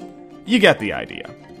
Now, most Americans would probably agree that, with a few exceptions, we should be as close to this ideal as possible. Unfortunately, the way America actually works doesn't even come close. Now remember, this is 20 years of data. This isn't just one Republican term or Democrat side. This is 20 years of flip-flopping between parties doing the same thing, showing you that lobbyists and moneyed interests run everything. Take an idea that nobody supports, literally nobody, and it has about a 30% chance of becoming federal law. Now, take an incredibly popular idea, the most popular idea this country has ever seen, and there's also about a 30% chance of it becoming law. This means that the number of American voters for or against any idea has no impact on the likelihood that Congress will make it law. Put another way, and I'm just going to quote the Princeton study directly here, the preferences of the average American appear to have only a minuscule, near zero, statistically non-significant impact upon public policy. Yeah, you've heard statistically insignificant, right? We've talked about that with the masks, right? It's statistically insignificant or non-significant. It means you do not affect the outcome. Not the only study to find this. Zero, minuscule, near, in. Think about how crazy that is. And yet we still pretend like just go, well, you got to vote. You got to go out there and make it happen. They're telling you that it literally, scientifically does not affect what happens. And here we all march out there because we just can't get past it. Now, like I've said every time, if you think it makes a difference, you go ahead and do that. I'm not trying to tell people not to. I would always argue that going to the local level is the best thing you can do. Presidential, clearly, and look, one side says Trump was put in by Russia, the other side says they were cheating, when reality is both sides cheat literally every time, and I've proven that all the way back as far as you can look. We should all know this by now. Clint Curtis can testify that he was paid to manipulate the machines to be able to cheat, and the next year they used the same damn machines because they're all playing the game. It's just so crazy how obvious this is, and yet we still play this game. Of the average American appear to have only a minuscule, near zero, statistically non-significant impact upon public policy. So if you've ever felt like your opinion doesn't matter and that the government doesn't really care what you think, well, you're right. Now, the next point before I say this next part is, people will say, well, then, if you don't, then they're just going to take over. Well, think about the argument there. Okay, if your vote doesn't affect the outcome, how exactly would you not voting let other people win with their votes? The vote does not affect the outcome. So all these arguments about, well, if I don't, then their votes are going to win. This is what people keep saying. I asked this question in a recent rally of, I think it was Owen Schroeder from InfoWars when he was speaking. And the argument is always well, we have to vote because voting is important. And the idea is that we got to get government out of our lives. So the argument is to vote for the government to get government out of our lives. That's called a logical inconsistency. Now, I don't know if they recognize that or not, or the idea is ultimately that it comes down to voting is good for our business. But at the end of the day, we need to start recognizing the realities, the hard realities, that this is not what they tell us is not what's actually happening, because all of them are invested in the idea far more than you realize. But I do believe it's the minority today. But there's a catch. This flat line only accounts for the bottom 90% of income earners in America. Economic elites, business interests, people who can afford lobbyists, they get their own line. Look at how much closer their line is to the ideal. When they want something, the government is much more likely to do it. And when they don't, they have the power to completely block it from happening, no matter how much the rest of the country supports it. That's the most important part. Right? So it doesn't matter. 100% of Americans can absolutely be, everything to them. It'd be the one point that everybody cares about. And just because they lean on these people, because they're the ones giving money, they can bring it down to literally zero. That's not a flip of a coin. That's not a chance. That is zero, meaning they guarantee it won't happen, regardless of what you want. How else do you understand that? They get what they want, and guess who ends up paying for it? We pay for it with the most expensive healthcare in the world. We pay for it with a tax code that's a complete mess. We pay for it with internet that's slower and more expensive, with wasteful spending, a floundering education system, a catastrophic drug war, and 1 in 5 American children born into poverty. All these stats are way worse today, by the way. Almost every major issue we face as a nation can be traced back to this graph. How does this happen? Well, just follow the money. Right now, it's perfectly legal to buy political influence in America. Here's how it works. Let's say a big bank wants a law that would force taxpayers to bail them out again if they repeat the exact same reckless behavior that crashed the global economy in 2008. Well, that's wildly relevant, isn't it? Not exactly the most popular idea with the public, and Congress knows that. That should be the end of it. But that's where the money comes in. It's perfectly legal for our bank to hire a team of lobbyists whose entire job is to make sure that the government gives the bank what it wants. Then those lobbyists can track down members of Congress who regulate banks and help raise a ton of money for their re-election campaigns. It's perfectly legal for those lobbyists to offer those same politicians million-dollar jobs at their lobbying firm. And not just lobbying firm, we see this with pharmaceutical companies, we see this with all oil industry. That's called the revolving door. That's why I see people like Scott Gottlieb are literally working for Pfizer, then working for the government, then going back to the... It's absurd. And the sad thing is, it is as obvious as it gets. We see it, we have the proof, we got the studies. And all that happens is they go, no. Here's a narrative. Here's why this is how we do it. And let me explain why Ryan's a conspiracy theorist. And apparently, that's enough for a lot of people. And those lobbyists can literally write the language of this new bailout law themselves and hand it off to the politician they just buttered up with campaign money and lucrative job offers. And it's perfectly legal for those politicians to take the lobbyist-written language and sneak it through Congress at the last second. That's called a writer, or many other versions of that, where they just kind of scoot these things in. A lot of times it has to do with Israel. Remember the thing we had? It was something about, I think it was actually one of the government shutdown discussions, and they just kind of shoehorned in this idea that it had to do with Yemen. I forget. They're all the time. It has nothing to do with what they're actually doing. They just kind of squeeze these random things in that you can't protest Israel or that Yemen has to do that, and nobody even knows about it. It's a big game. Now, note at the bottom of the video, they're sourcing this to New York Times, Forbes, all sorts of corporate media. So now you've got a law that greatly benefits the banks, and the whole process can start over. Yep, that's how it works, guys. That's the reality. I'm not saying that because of that one study. I'm saying that because you know it, we can see it, we're living it, and there's been multiple investigations, multiple studies, multiple conversations of exactly this point. That is what we live in.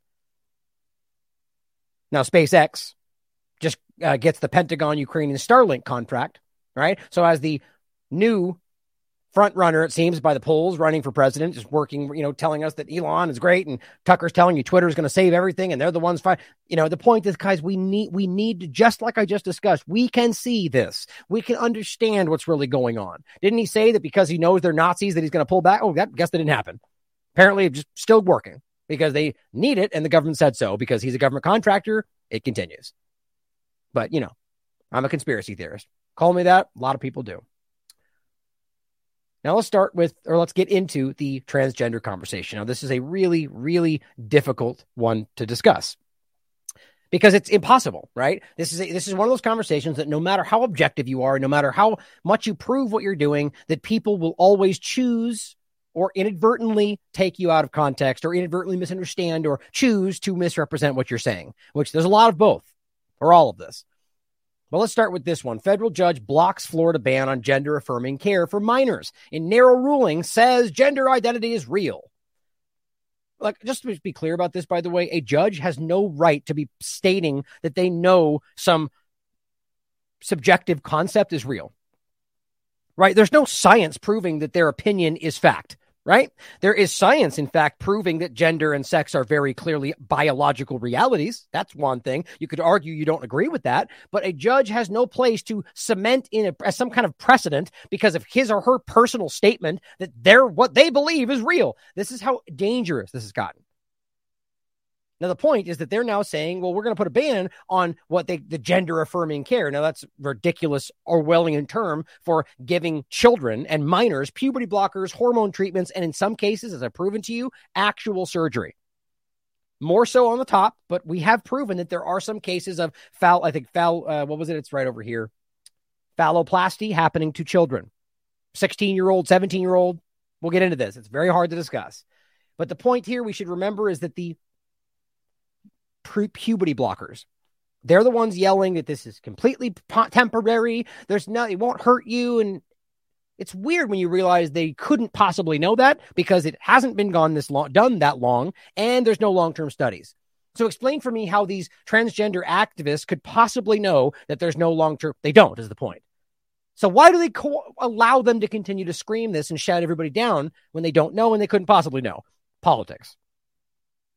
Except the biggest problem is not that it's political and a lie. It's that it's being focused on your children that don't know any better in many cases and are a lot of times being indoctrinated by their own teachers to think that it's a good choice and we can do what we want.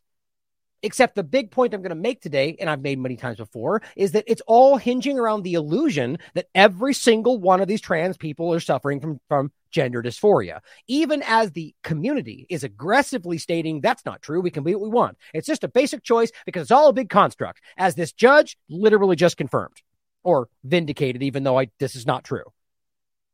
This is just like the Israel conversation I tell you all the time.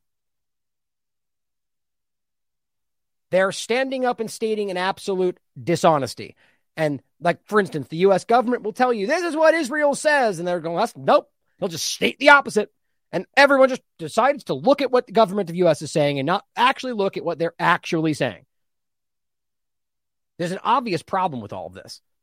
That community is telling you it's not about gender dysphoria. The problem, though, is the only way they can get these surgeries approved is by them pretending, not the transgender people, but the actual administration writing down gender dysphoria because they decide to, even though they're being told by these people that's not true. I believe I'm a woman.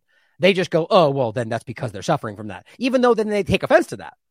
This is an obvious problem here. And it shows you that there is beyond doubt an agenda within this that is pushing this forward, despite the fact that if we need to confirm that people are suffering from a disorder like every other thing, then why aren't we doing that? Why don't we have some kind of actual scientific test to say, yes, we can confirm they're suffering from this disorder? Because once you do that, it's no longer just because I believe I'm a woman, you see, and it continues to contradict itself. Around and around we go.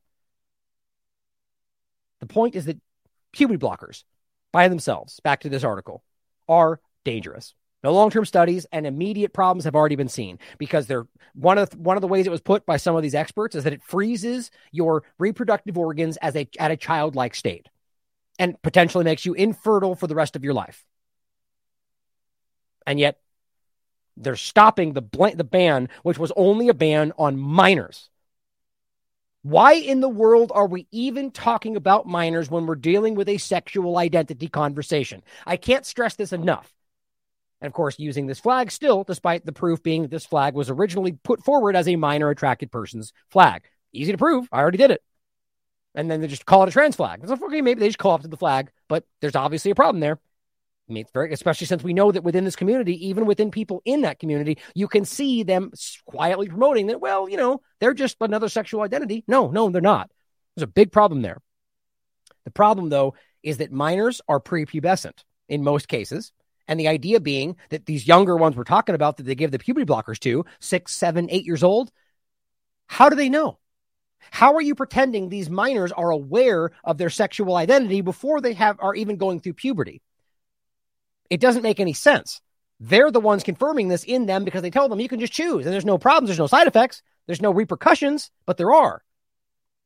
That's the biggest problem for me on top of, but I shouldn't even say that. Technically, the problem that I think is the most concerning is, again, that first point, that we're talking about grown adults, men and women, who are discussing sexual identity with children. Whether you think they can understand it or not, when did that become acceptable? We're not talking about anatomy here. We're not talking about understanding the way the body works, which is what we used to be taught in school, which does end up including things like orgasm to a small degree. So we understand how the body works. We all went through sexual education as a kid, but we're talking about things like fellatio, anal sex. Not we, they are the ones that are teaching. And I've proven to you on this show, and they don't even deny that. They're saying, well, we're all sexual beings, and even as a child, that's what they're saying. So you have adults discussing sexual content with children as if that's normal. How in the world did anybody let this happen? Because many people are cowards, and they're afraid to stand up to the momentum of the moment. Now, we've talked about this at length. This one we discussed, the dark and surreptitious agenda driving the transgender movement. And as always, I make sure to make it clear that I'm not talking about every transgender person. I'm talking about the movement, the agenda, which is clearly, in my opinion, a psychological operation. Now, that term gets misrepresented by plenty. It just simply means that there's an agenda, and it's clearly they're manipulating people's psychology. That's what we're staring at. As I've said many times, there's at least a few people in this community that I've engaged with over the years that are transgender, and they think this is crazy. They think this is completely out of this. Just like you can find plenty of black people that think that the whole overrepresentation of the Black Lives Matter and all this stuff, they think that's crazy. They think that they don't need you to help them. I don't know if that's the majority or not. You can decide for yourself, but I can prove to you that this is not every single person involved. But yes, there are some Republicans that are making out to be that's every single one. They're all pedophiles, even gay people now. And that's how that two-party paradigm keeps everybody lost. Because we're not part of either side of that. They're both crazy. All of it. The weaponization of the transgender movement and the focus on your kids. That's an important one. And then the last one I did was the science. Well, just the second part, which we're focusing on, is that insurance, as Josh Walkos points out, is now covering puberty blockers for minors. So it continues to show you a focus on the children. So here he was writing about this. I'll include this for you to research for yourself. You can see the documentation. I went over this in the last show, very clearly talking about puberty blockers for minors. And they're saying that this should now be covered by healthcare. And as he says, that if this isn't a hill to die on, I don't know what is. He's saying that the Human Rights Campaign is the biggest LGBTQ advocacy group organization in the country. And every year they release this corporate equality index. So think about this in the context of like an ESG conversation that awards a score to businesses based on the policies that the HRC demands they implement related to LGBTQ issues. Every year they add more of these demands. And these Fortune 500 companies strive to get a perfect rating. Look closely at these new ones, and they'll show you that they're changing and they're increasing the demands. In this case, they're showing that this is going to be that they have to include puberty blockers for minors. Despite, as he writes right here, think about it. The largest and most successful companies in America are signing on to offering a benefit where the employees can use their healthcare coverage to put their child on puberty blockers. Even though we have no long-term data, the data we do have shows irreparable harm, which is true, being caused. And every European country that has attempted this has stopped because of the detriment this has caused to kids. Now, I'm going to show you these articles from Reuters and AP again, showing you that the people in these companies are telling you that they're being sloppy with this. It says not only that look at the other criteria, they also must include, as covered on insurance, facial feminization surgery as a medical necessity, travel and lodging expenses. It's just they're going out of their way to make sure that you have no restrictions. Oh, you want this? Well, it's free. Everything. We'll even pay for you to drive there. It's very strange. It's very strange. Now, I'm actually going to get into this after these. I think I'm going to move this right here. I want to make sure that we remember this. And I'm going to go through this quickly because we already did this. But before we get into Matt Walsh's breakdown, because this is really important. This is actually blowing my mind. This is, I mean, we already knew this, but to see it so right, so real that they're literally going, well, we should let them in anyway because like not doing it is somehow negative for them. And that's been this push. But not giving them puberty blockers is a travesty. We're killing trans kids. That's not even remotely what's happening. This is an important point to understand before we get there. First of all, this is just simply saying that these numbers are on the rise for children. Diagnosis of youth with gender dysphoria. Now, here's an important point to make because that's not what's actually happening. Most of these people don't even claim that they have this problem and will dispute it. And the point is, we'll show you with Matt's breakdown and what she says in this discussion to the person who's pretending to be a trans person, that they should just write it down anyway. Just write down gender dysphoria because if we don't, they won't get the treatment. And we can clearly tell they need the treatment. Why? Because they believe they need it. That's all that's needed, guys. That's wild. And even if you think that they might need it, you must admit that means that person might just be wrong, which is literally what these experts will tell you. Treatment typically around the age of 10 or 11. And we've seen it 6, 7, 8. I mean, look, there's ages down here. These are right here. Patients 6 to 17. 6 to 17. That's where this is. Oh, man. Well, this one's more important. You can read this if you want to read about how many children under the age of, there were 20,000 patients from ages 6 to 17. Here's the most important one. Trans kids treatment can start younger, says new guidelines. Yeah, you're reading that right. The World Professional Association for Transgender Health is saying that, we can start giving them at 14 years old.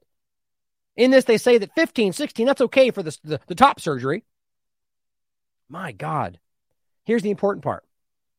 Critics, including some from within that treatment community. So so you don't miss that. This is, where was it? It's one of the largest groups, the World Professional Association for Transgender Health. It's a group that literally everybody is citing on the information about whether or not children should be involved, okay? So it's like one of the leading, if not the leading group on this topic. Within that group, there are critics. They're still working there because they do believe that there are such a thing as transgender and that they should have the right to get it, right? But this is what some of the leading experts are saying, even though this is still happening despite what they're saying.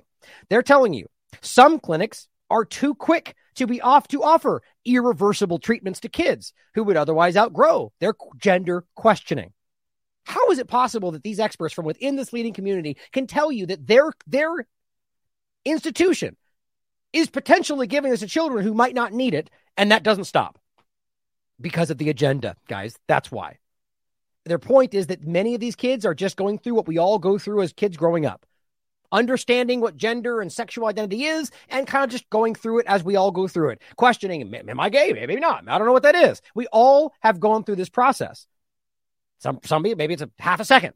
Other people, it takes a while. The point is, it doesn't mean that you're gay or that you're trans. And in one conversation we just went over is that there's an entire movement from this lesbian community saying, what if they're just lesbians? What if they're just gay? There's no room for that conversation. They're going, oh, you're different? You're trans. And that's what's happening. And they're giving these people blockers and hormone treatments. And I just showed you a video of a lesbian woman that woke up all this time later and goes, you know what? I realized I was just a lesbian and it ruined my life. That's also happening. So it's not just young kids. It's not just people who are confused. It's also people who are gay and lesbian who are also seemingly everybody. And that, again, shows you that it's an obvious agenda. Psychologist Erica Anderson literally resigned her post as a board member of the World Professional Association for Transgender Health last year. This was 2021. After she voiced concerns about what? The sloppy treatment, that's her word, given to kids without adequate counseling. Now, she still stayed with the group because she, again, believes that this is something that should happen. But she resigned in protest because they're being sloppy by handing this to anybody that comes through the door. You understand? Associated Press. But yet, this still happens. She is still a group member and supports the updated guidelines, which emphasize comprehensive assessment before treatment. But she says dozens of families have told her that doesn't always happen. So all she's saying is that we should have assessments. She resigned because they won't do it. How is it possible that we're in a situation with something with no long-term studies and they're pushing back on even assessing these children properly? Because you realize all we're talking about right here is children. We're not talking about adults. That's also another discussion. This is children, minors. Quote, they tell me horror stories. They tell me our child had 20 minutes with a doctor before being offered hormones. Yeah. Quote, the parents leave with their hair on fire. Estimates on the number of transgender youth and adults worldwide vary, partly because of different definitions. Estimates on the number, which we know is below 1% in this country, based on many different polls. The association's new guidelines say data from mostly Western countries suggest a range of between a fraction of a percent in adults, okay, and up to 8% in kids? Okay, this is what's ridiculous, guys, and this is one of the most obvious points in this that shows you this is being aimed at them. So how in the world, if they're telling us this is something that's not transient, that somehow it manages to be 8% in kids, but yet only a fraction of a percent in adults? You realize they're not saying that they're, adults that just weren't able to transition. They're just saying that this is the reality, right? That this is just what it is. They're people that are trans. But somehow it is only 0.5% in adults, but 8% in kids. Explain that for me. Clearly, they're leaning into their own perception now that kids can just choose what they want. They're trans if they want to be. And then suddenly the number explodes. So you can see by default who they're focusing on, because children are more susceptible. That doesn't mean everybody in every situation are all trans people. It means this agenda and this movement. Anderson has said she's heard recent estimates suggesting the rate in kids is as high as 1 in 5. Oh my God. They're now claiming they know that 1 in every 5 children is a trans person. Do you realize that boxes out, again, the concept of gay and lesbian? It just doesn't even count anymore. We're not even including this. Because if you do include the numbers, they start acting like this is like the majority of the population. Which, by the way, she strongly disputes. That number likely reflects, again, this is the main point, gender questioning. Kids who aren't good candidates for lifelong medical treatment, which again shows you it's lifelong treatment. A huge boon for the pharmacy industry. Or permanent physical changes. They're just questioning their identity like every kid in history. And they abuse that. Dr. Marcy Bowers, a transgender health group's president-elect, also has raised concerns about hasty treatment. I can't even believe this. It makes me feel sick. A president of one of these groups is going, they're being sloppy, hasty, giving it to people that don't need it. And yet it continues. Not only continues, they're pushing harder. Dr. Julia Mason, an Oregon pediatrician who has raised concerns about the increasing numbers of youngsters who are getting transgender treatment, said too many in the field are jumping the gun. 3 experts at the top of the field. She argues there isn't strong evidence in favor of transgender medical treatment for kids, but she gets ignored. In medicine, she says, the treatment has to be proven safe and effective before we can start recommending it. I guess unless you're Pfizer, the FDA, the U.S. government, the CDC, but, point same. Experts say the most rigorous research, studies comparing treatment kids with outcomes in untreated kids, research at all, would be unethical and psychologically harmful to the untreated group. So they're literally the experts, of course, right? We're talking to one of the experts. Dr. Julia Mason isn't an expert, and she doesn't agree with that. But, of course, AP goes, experts say. That's just a clumsy point, meaning the people that they agree with this say, well, we can't test them because that would be harmful to them. Do you realize how gross that is? So we're not allowed to find out whether this is hurting people because doing so might be psychologically harmful to the people you've just claimed are trans. What if they're not, though? So how would it be psychologically harmful to find out? Because to them, everybody is no matter what, because you can choose. You see how broken this is? And that's not a hypothetical point. We're going to get into that with Matt's point over here. They do not discuss gender dysphoria anymore, other than going through the channels of insurance and medical treatment to get it. That's it. Every one of the rest of them, I'll show you in schools are being taught you can pick what you want. It's not a condition. It's not a disorder. It's just about you choosing what you want to be. That is what children are being taught today. But the only way they can get the treatment is if they claim gender dysphoria, which means there's something wrong with them by default. But they're not saying that. The new guidelines include starting medication called puberty blockers in the early stages of puberty. And that's also not what's happening. They're claiming it has to be before they go on puberty now. Who's claiming? A bunch of trans people that say they know. Based on what exactly? No long-term studies and their own personal experience? That's not science, guys. That's crazy. Just the idea that that's all that's guiding this. That's what's crazy. The blockers can weaken bones, as we've already proven to you. Starting them too young in children assigned males at birth might impair sexual function in adulthood, which we've already seen, although long-term evidence is lacking. I mean, it's right there for you. The update also recommends sex hormones, estrogen and testosterone starting at 14. So puberty blockers whenever they want, then they start giving them far more dangerous hormone treatments at age 14. And before that, as we've proven, this is often lifelong treatment. Not often, it is lifelong treatment. They know that. Long-term risks may include, guess what?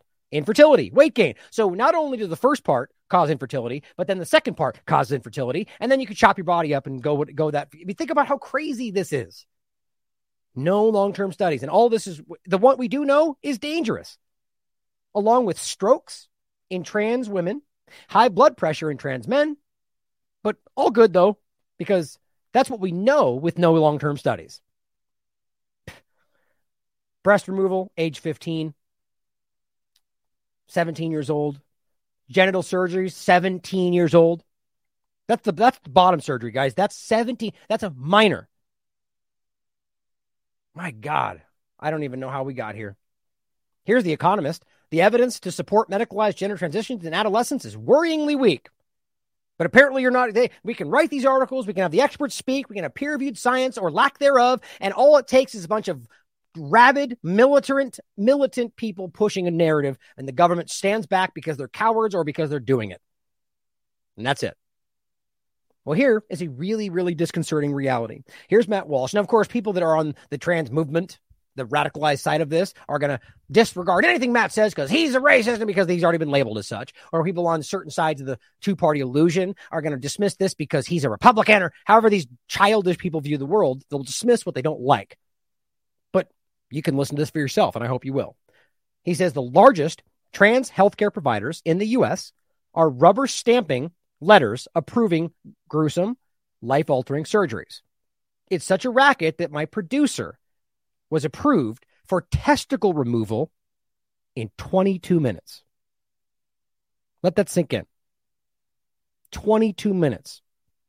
First, I mean, think about this. I made this point the other day. What if this person is schizophrenic? For those listening who are already on, let's just pretend. Let's not talk about whether that means that it doesn't exist. Let's just say, for sake of conversation, that trans people exist, and it's not, separate from the movement and all the radicalized thing. They're just an average trans person that just wants to get this done. Okay, they wake up one day and go, "Okay, I realize I'm trans." Let's say that person goes in. Okay, you think it's right for them. The next person comes in. At what point do you ask yourself whether this could be, aside from the people that you think are actual candidates for this, somebody who's crazy, somebody who's has a split personality, somebody who has schizophrenia, somebody who's just bipolar? Like, think about how interesting this is, because that has to exist in some case, right? Then you can ask yourself how interesting it is that you can see a very clear overlap with lots of these problems that is far more prevalent in the trans community than anywhere else. My point is, at some level, and you might think it's all of them, there are people that are going through this, as you just heard from the experts, that aren't supposed to be doing it, that are just struggling with gender questioning like every other kid, and they're being given anyway. But I take it a step further. What about the people that might be losing it? How do you know the difference? The point is, they don't care. 22 minutes. How do you prove yes or no on schizophrenia? Do you check for other disorders? You check for background problems? Think of what they do for far, far more minor surgeries. 22 minutes. Matt says, first, some background. Ari Groner, this person's name, is a licensed clinical social worker who educates doctors on trans healthcare, whatever that means, seeing as how it's so super new. There's no long-term studies, but this woman seems to be an expert somehow, and she's educating doctors on it. At a recent training session for the Juniper Center, Groner explained that she writes whatever letters her patients want because she's not a gatekeeper. But is that how it's supposed to go? So I can just wake up and go, I want to be this. And you go, okay, here you go. Life-altering stuff. Take it. Because I'm not a gatekeeper. That's what you're listening to.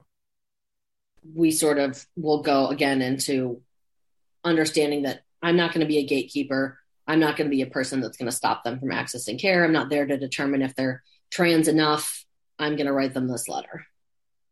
I mean, think about what that means. Your job is your job is not to even make sure this is right. That's my point, guys, because they're of the mind that you just can choose.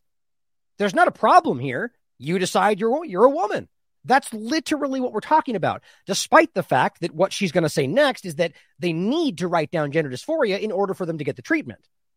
There's a huge gap between that on the side of institutional treatment and what this community thinks. And yet, not only is this not slowing down, it is aggressively speeding up. He goes on to say Groner was referring to the WPATH standards, which major hospitals follow. They require that trans patients obtain a letter before undergoing surgeries. See my point? But Groner tells her audience to treat the letters as a persuasive essay and to greenlight even suicidal patients. Right? Because their subjective opinion would be, well, if they're suicidal, it's only because they don't have what they need to be. Because you know that? How do you know it's not about something else? How do you know they weren't abused growing up? Like, the point is, it doesn't matter anymore.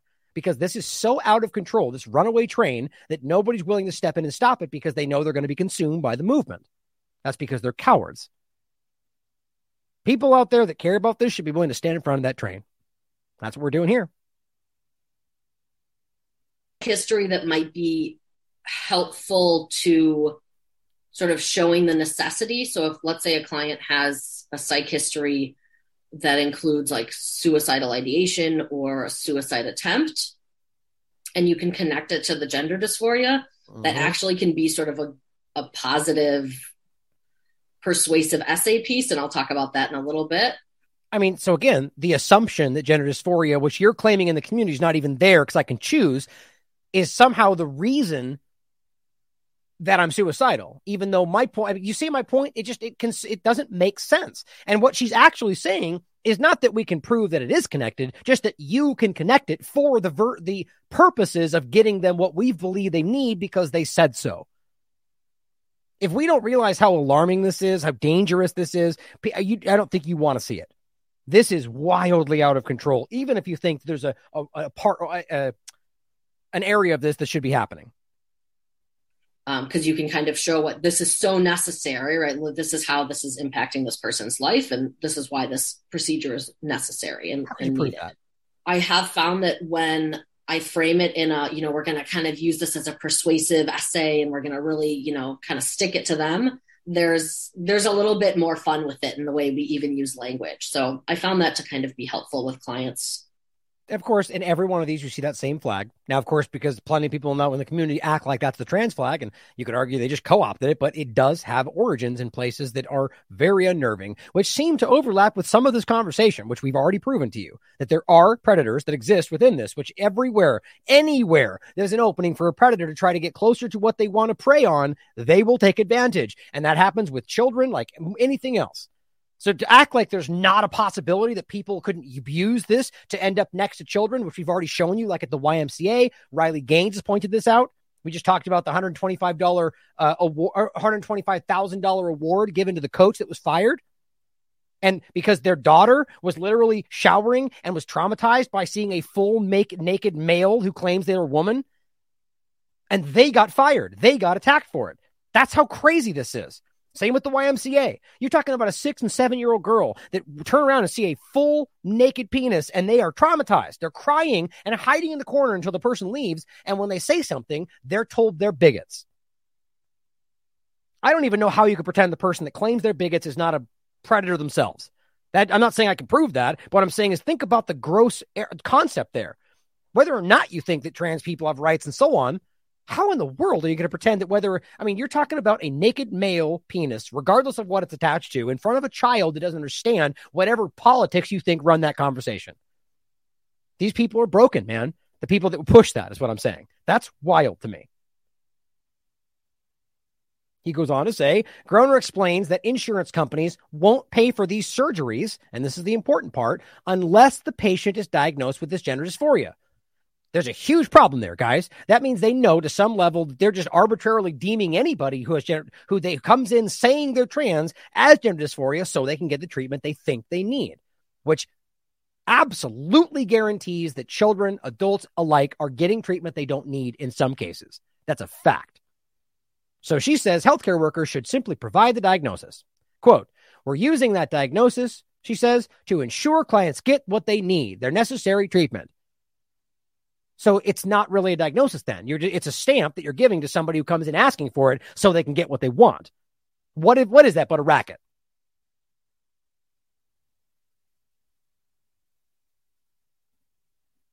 And who's asking us to write these letters? So oftentimes we're being asked by surgeons or physicians, but in reality, it's really for the insurance companies.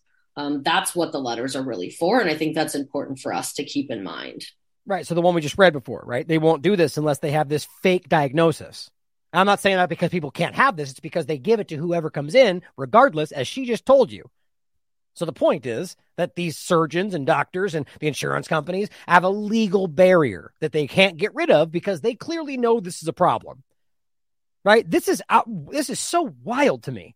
This shows you, this is one of those topics that really break through to show the average person how lost we really are right now. How dangerous this really is right now. How clearly the government and these people in these positions of power don't care about you. This has to break through at some point. That shouldn't be taken as some kind of we're all going to die kind of topic. The point is that we are breaking through so much. We are changing so much for the better that they are absolutely in complete desperation mode. These things are so ham-fisted and forced. Everything, the COVID agenda, Ukraine, all of this. And I think there's a reason for that. So don't get discouraged by all of this, as much as this is really hard to take. The point is that we can stop this, guys. We can stop this if we care to look past the two-party paradigm. And even without that, it's still to some degree being stifled. But damn it, if we care enough about these kids, we should look past that stupid two-party paradigm that's stopping people from realizing the full picture. We have to use the DSM in our letters for insurance company. So I'm not going to spend a lot of time on this. As y'all can tell, I'm not like the biggest DSM fan. Wow. So yeah, right. Because they don't believe in it, guys. They think it's fake. They think I can choose what I want. And this is just an arbitrary name we give it. So the insurance companies give us what we want. This is the person educating the doctors on what to do. Think about that. I just think it's important to highlight because of this requirement. And this is something I'll explain to the client. So I'll talk about, your insurance company is saying as, or sort of a requirement for this letter, for the surgery, that you have to have this diagnosis. And we'll kind of talk about that. So knowing that this, sort of American Psychological Association or DSM, there's this history of pathologizing and categorizing queer people as sort of sexual deviants, there is that minimal trust. So you're wrong. You're all a bunch of dumb, ignorant people that don't understand. And instead of dealing with that from her perspective and saying, you're wrong, we can choose. Don't you know that? They just lie. How do you not see that as inappropriate? Criminal, even. What I talk about is that we're using the diagnosis to ensure that clients get that necessary treatment. Right. That is crazy. She said it as plain as day. We're using this to get them what they ask for. That's a drug dealer, except it translates into infertility, potential death. I can't get around this. It's just so crazy to me. Whatever insurance companies might think, Matt goes on, of this, it's the industry standard. The popular trans telehealth service, Folix Health, for example, instructs patients that even if they don't fit the definition of gender dysphoria, the diagnosis is needed so that insurance pay out. You see the point, guys? This is a collective agenda. They're all kind of like, wink, wink, don't tell everybody else. Just lie about it and we'll pay out for you.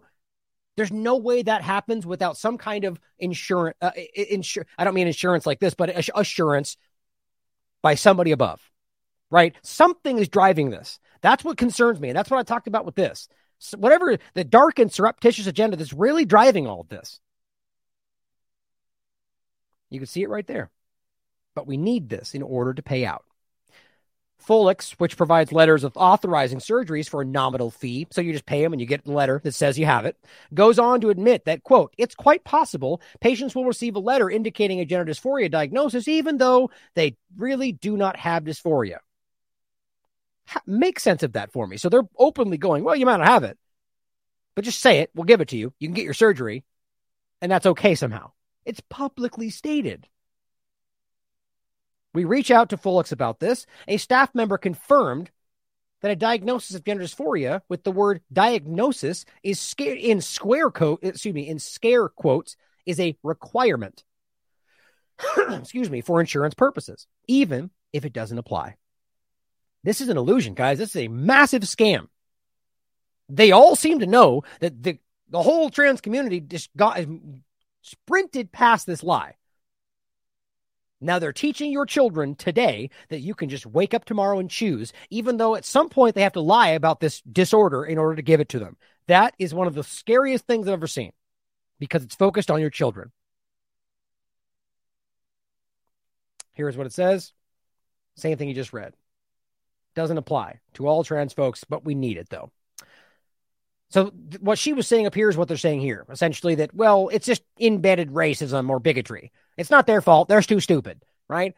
So they're just putting a label on people that are naturally trans. How in the world do you know this?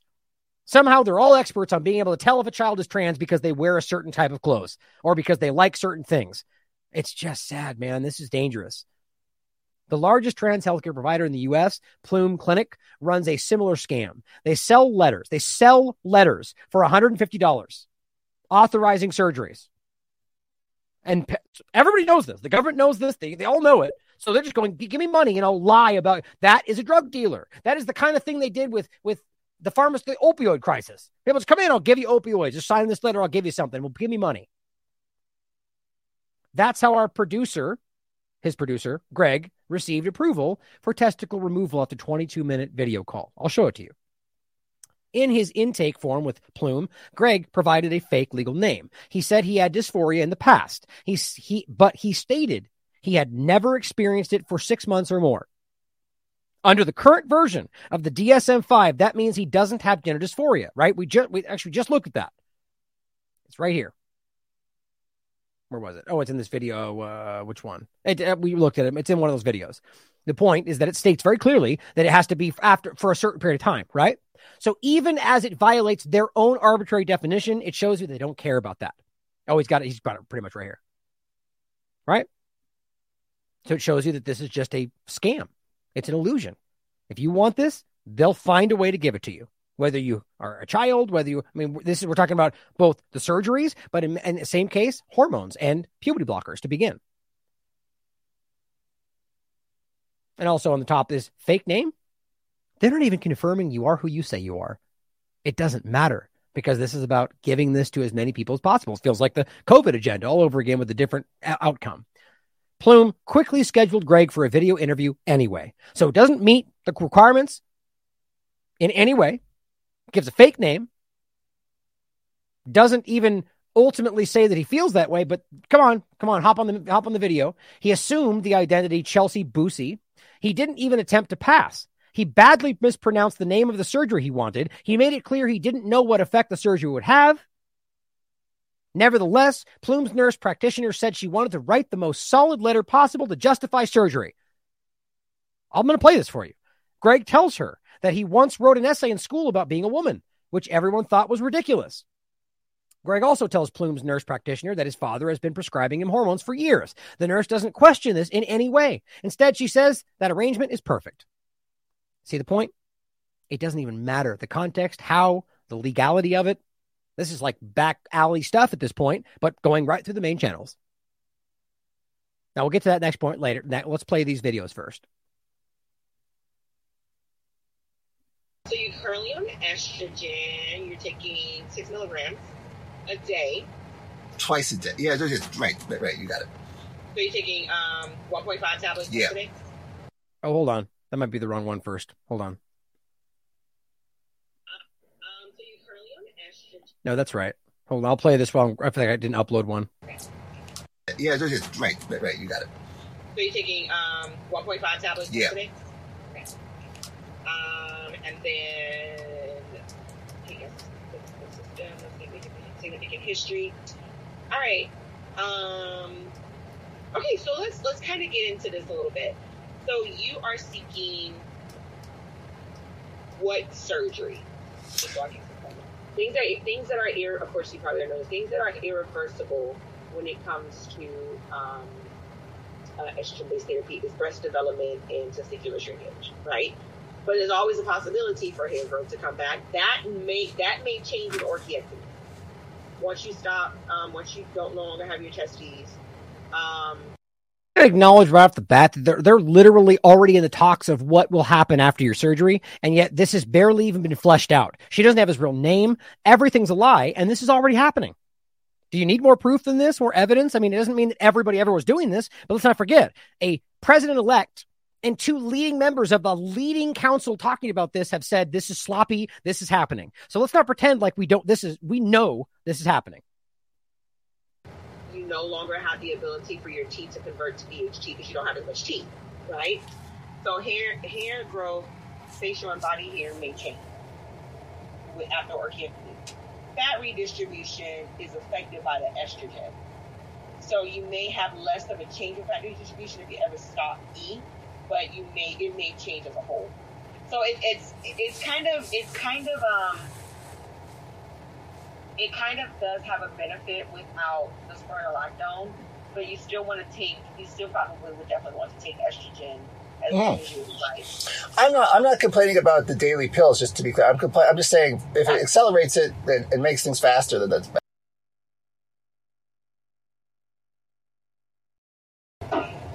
And your dad is the one that's doing the hormone replacement therapy for you?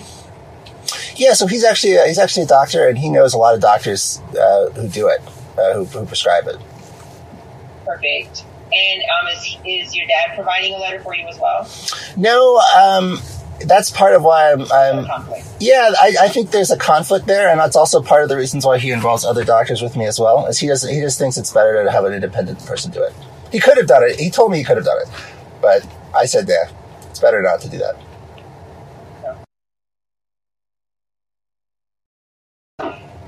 And your dad is the one that's doing the hormone replacement therapy for you? Yeah, so he's actually a doctor, and he. And your dad. Apologies. Hold on. Uh-oh. Did we lose connection? There we go. Now it's back. Hold on. What am I? A little bit of history with your gender dysphoria. That may kind of help me. I want to make this letter as Let's see. Oh, it looks like they're both really close. Okay, that's why. Hold on. I played them out of order. It's okay. They play this one really quickly. They're both 33 and 34 seconds. I confused one for the other. Give me a little bit of history with your gender dysphoria. That may kind of help me.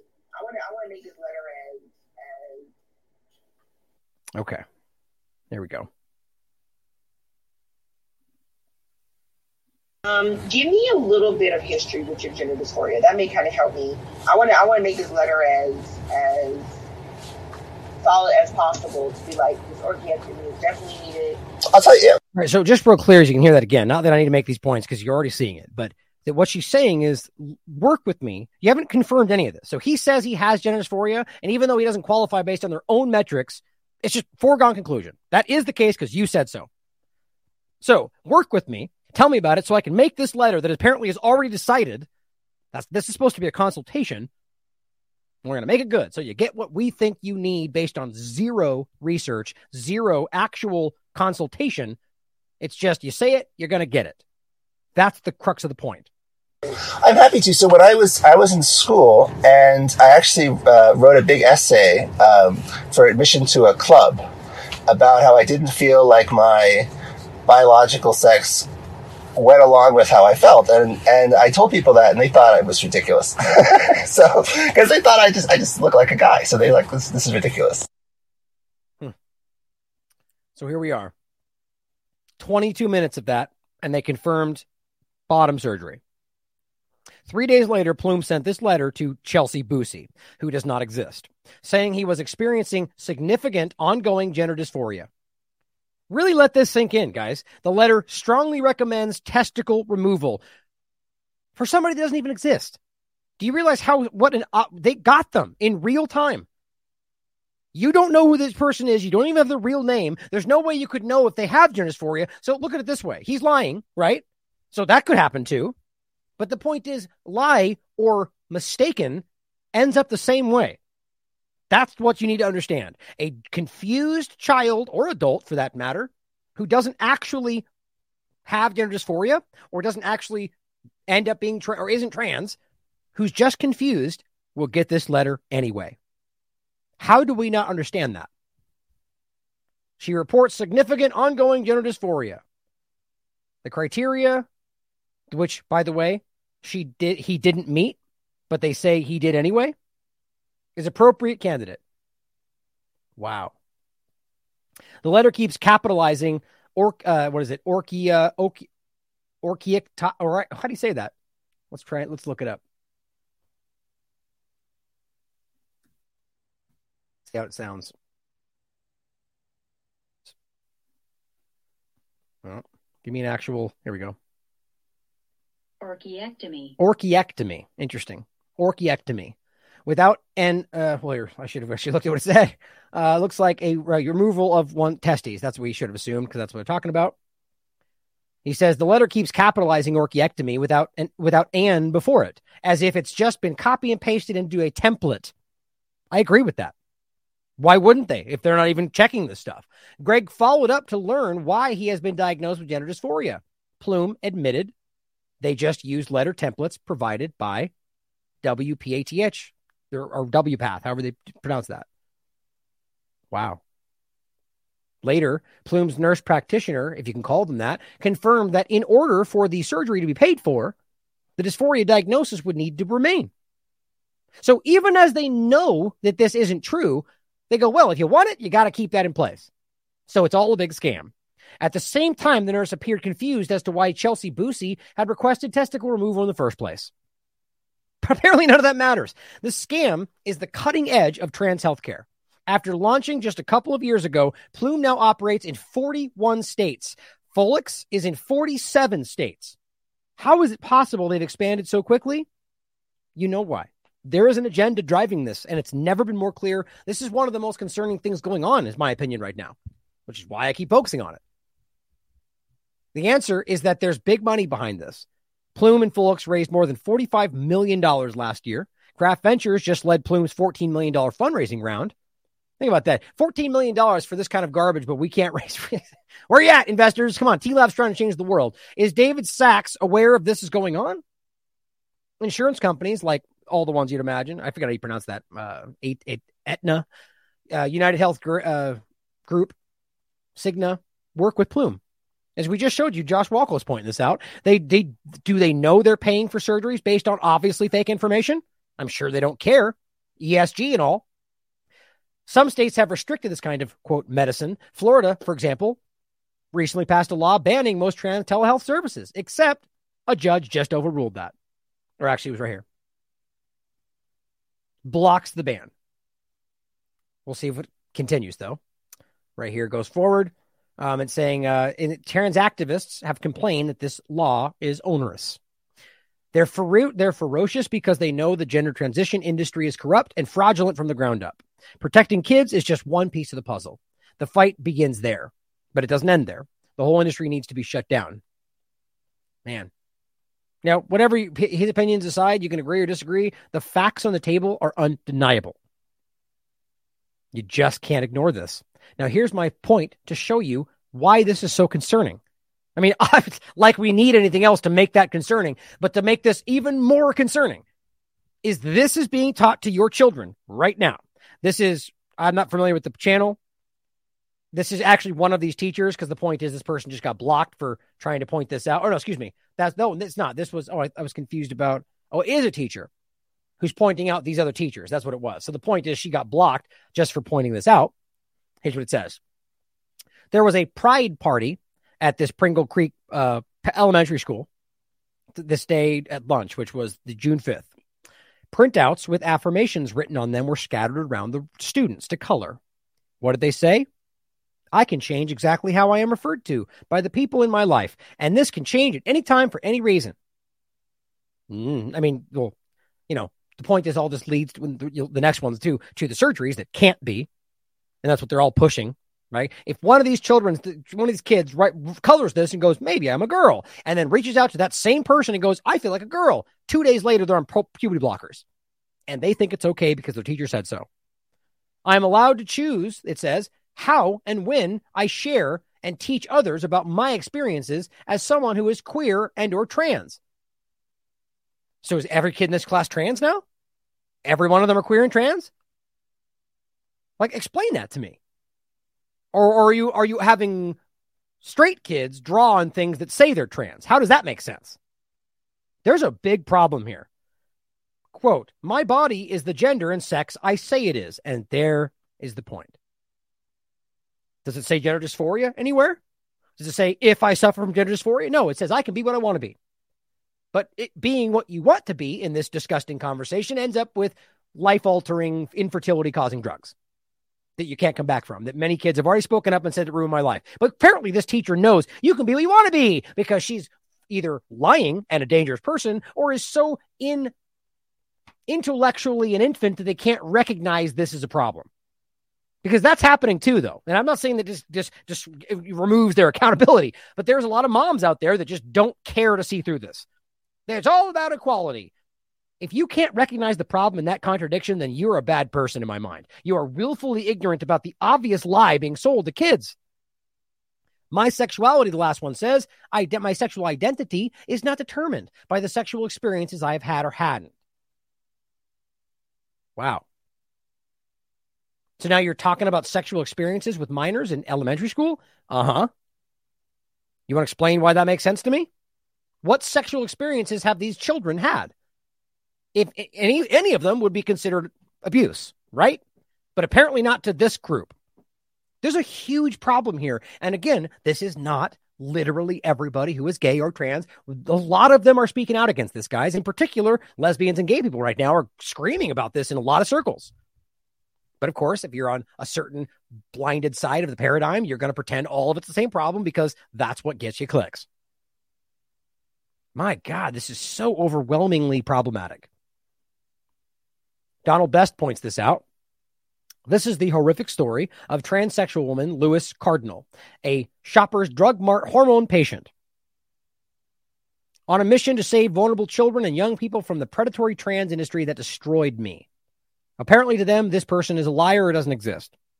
Shoppers Drug Mart admits that it supplies and injects hormones for transitioning people. Does that include puberty blockers for hormones in children? We know it does. Part 1 of this new Exploring the Trans Industry series, I'm glad Donald's doing this, by the way, he's a great investigator, with a 3-hour interview of this person, Lewis Cardinal, who as a vulnerable, confused, and depressed 14-year-old boy was exposed to years of propaganda and pressure from the trans industry. At age 18, Lewis succumbed and became another victim of an agenda that provides a growing stream of new customers to the new profits to the medical and pharmaceutical partners of the sex change industry. Shoppers Drug Mart supplies the hormone treatments that he can never stop taking since his disastrous sex change surgery in 2009. So even if he wants to, he can't. After you read his heartbreaking, horrific story, you will understand why good people everywhere cannot rest until this butchery is stopped. This is real stuff, guys. I mean, we've shown you endless examples. People are suffering because of this, and we just walked through why. Whether you think this is okay for some people or not, there is a huge group of people, or larger than it should be, one is too many, that are going through this unjustly because they're driven because of propaganda, and many of them are children. I can't even understand why anybody would ignore that. Now, I'm not going to show this picture. It's the one I was talking about the other day. You can look at this for yourself, and this is real.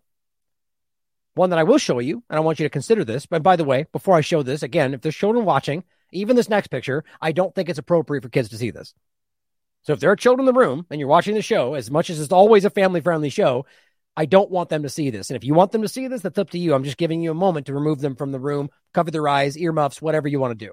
So what we're showing you, again, is this discussion, the phalloplasty surgery. That this is what is being done, even to some kids, as we just showed you, who are 16 years old, based on the idea that they told these people, like this woman here, that they want this. They feel this with nothing else but I agree with you. And then we'll just pretend you have dysphoria, even though we all pretend it's not real. Well, here, I'm not showing you this one. But imagine if I'm showing you this one, imagine how much worse this one is, and you can feel free to look at it yourself if you want to. This is real. Not this. This is just something they added. This picture here is real. This is something out of Frankenstein.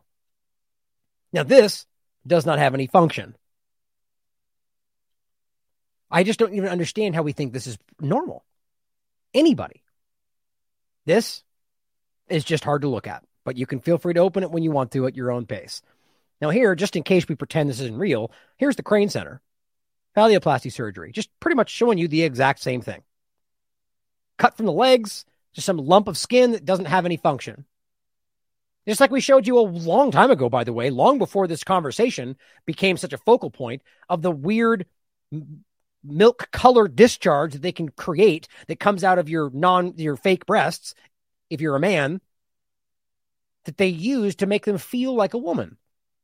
There's no nutritional value. In fact, I looked this up. I did a whole segment on this. It's actually dangerous in some cases for consumption. The point is they give it to the kids anyway because it makes them feel like a woman, and then they feed something. So you're giving them something they don't need that in fact could be potentially dangerous. At the very least, it's not nutritious. What? So for you, is this just some kind of apparatus or some kind of, this isn't an animal. It's not some new pet you got. It's a child. But this is what's happening in a lot of ways. All because we want to normalize this for people and be like, you are a woman because you say you are. Just in case you were confused about this, this is on the Boston Children's Hospital. Yeah, that says the same thing. How do you make sense of that? Okay, well, right here they go, well, you got to be 18. Well, okay, then explain for me how it's on the Boston Children's Hospital website. You're not a child if you're over 18. Now, I'm not saying that there's an overlap in this hospital, but think about that. As we already proved to you that this is in fact happening. Now, remember that these 18-year-olds that might be getting this, well, they're required to be on puberty blockers and hormone treatment, all building up to this, which is hurting them even more. Or up until that, anyway. Well, here, we'll get into at least one part. I recommend you watch this whole thing. The Daily Wire put this out for free on Twitter. I guess it said for only 24 hours, but it's still up. So, good for them. This is important. This is called What is a Woman? And we're only going to look at one little part of this before we get to that part. And it's actually a part that you might have seen already, because I think they put out a clip of this. But I think this is really important to watch the struggle of logic. And I might go to one other part. It looks like we're not too far past, we're 2.5 hours, but for us anyway. Okay, let's take a look at this.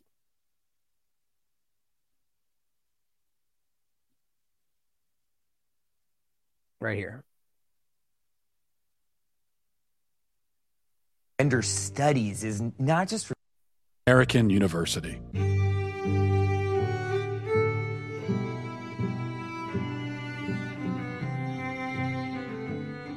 What we do in gender studies is not just reduce gender to what psychologists might call individual differences, but rather... For those in the podcast, they're in a university talking to like a leading expert on this exact topic.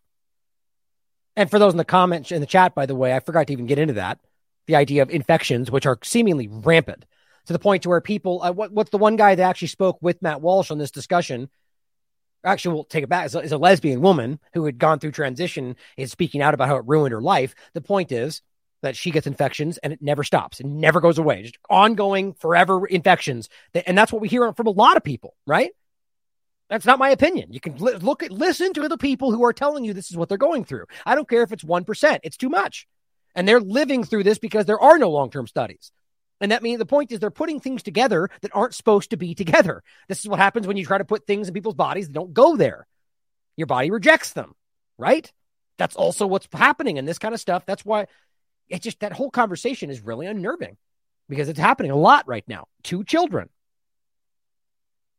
Thinking about gender, and that's not women and man, but gender as a social form, something that kind of infuses itself into virtually all aspects of social life. Let's talk about that then.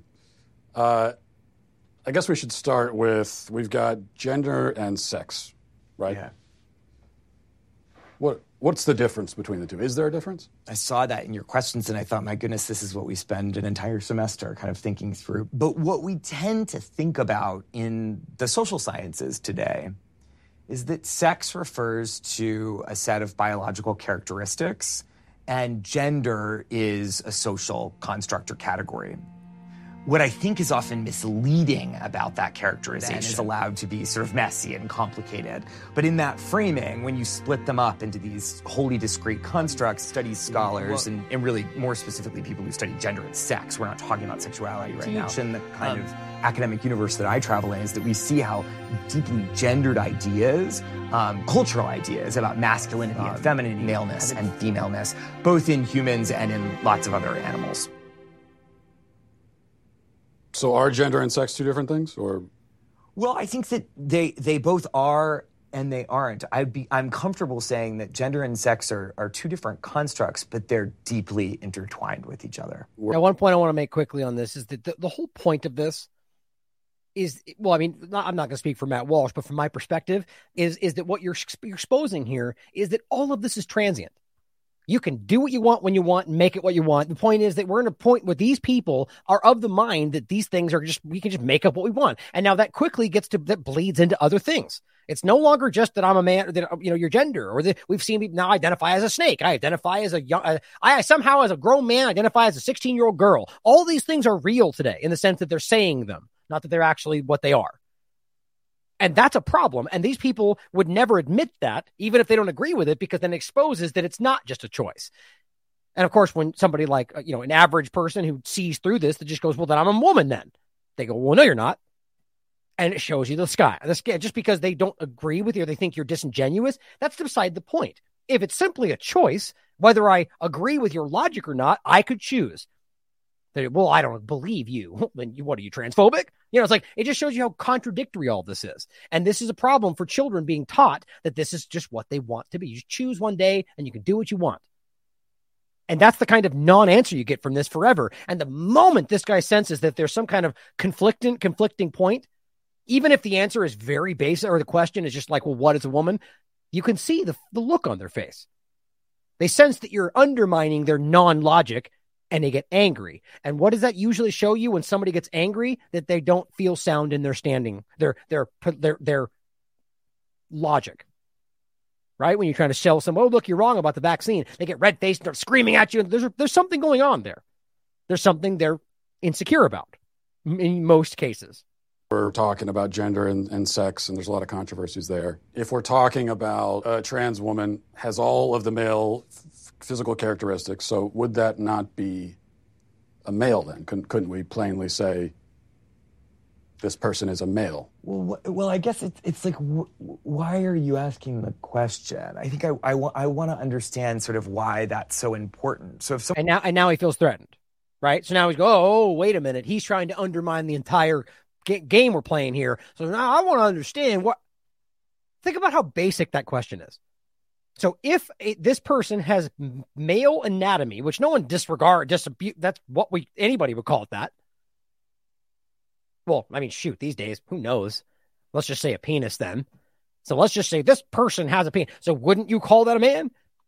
Like if this guy's an educator, which is what he's pretending to be in my mind, and telling people, yeah, well, wouldn't he try to explain to Matt well, let me walk you through this. Well, no, the moment he starts to sense that there's disingenuous, then this is what happens. Someone tells just you to sort of understand reality, Oh, there it is. I mean, I think when someone tells you who they are, you should believe them. So if a person says that they're a woman or they're a man, then that's them telling you their gender is.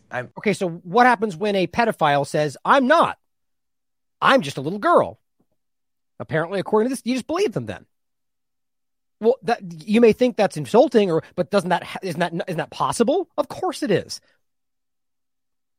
I mean, this applies to literally anything we're talking about. Of course that's possible. So somebody who wants to be a predator is just going to lie about it and we're just going to believe them because you just said if they tell you, you believe them.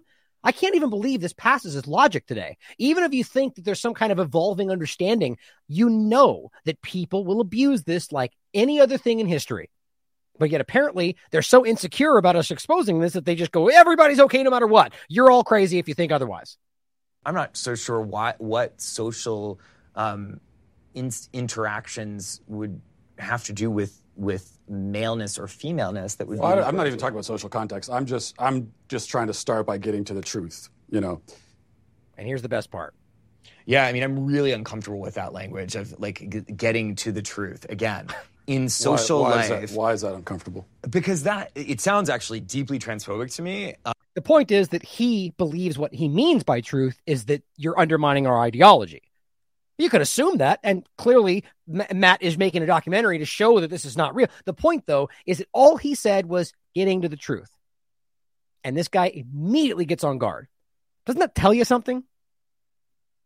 Gendered ideas, went too far. Believe them. So if a person says that they're a woman or they're a man, then that's them telling you their gender is. I'm not so sure what social in social life. Why is that uncomfortable? Because it sounds actually deeply transphobic to me. And if you keep probing, we're going to stop the interview. Wow. If I probe about what the truth is? You keep invoking the word truth, which is condescending and rude. I'm saying to you... How is the word truth condescending and rude? Why don't you tell me what your truth is, and you're walking on 30 seconds more of thin ice before I get up. That's what it looks like when you're intellectually outmatched. Like, you're wrong, and you know it. Like, okay, well, I just said the truth was transphobic. Asking about the truth is somehow threatening, and he just asks very basically, how is the truth threatening? And he goes, okay, I don't even know how to explain this. I'm in academia, and I'm literally... So you go. You're the one on trial. That's pathetic. I mean, it just shows you how clearly this is not something that can be defended when really put to the task. What my truth is? Well, I don't think I really have a truth. I think that there's just the truth. Thank God somebody said, by the way, how often have we said that on this plot? There's just truth. Now, we can debate what the truth is, but there's not your truth and my truth. I keep pointing back to Newt Gingrich on, I think it was an MSNBC or CNN clip a while ago where he made that point, arguing that people are more in danger. And she goes, well, no, here are the stats. They're clearly not. And she goes, you know what, Jan, I'm going to listen to what the people think before I look at the stats. Yep, that's where it was starting. The politicians knew that they could lean into your subjective opinions and make that the reality, for you anyway. Like the reality. And so we should begin by trying to figure out what the... You notice that his eyes got real wide when he said that. The reality is. Uh-huh. And why are you concerned with when someone else tells you that they're a man, or even if they use the word male, why are you concerned with not believing them? Well, you keep bringing it back to, how do you respond in a social situation? But, that's what I do. I'm a social scientist. Well, right, but we're in a university. This is a place of understanding truth, isn't it? Or absolutely, we pursue truth, and I'm a social scientist, and that's what I do. But you just said the truth is transphobic. That you would say that if you're saying the truth is that I get to say you're not a man. When did he say that?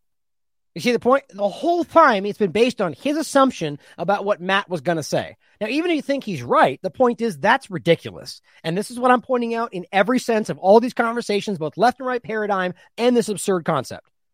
Right? I mean, this is crazy. These people are assuming that you are wink, wink, what we think you are, and that guides everything. It's happening everywhere because the politicians and the agendas have driven us here. It's the Twitter files, subjective screenshots, and everything else we're talking about. You can just pick your own reality. We live in a choose-your-own-adventure book now.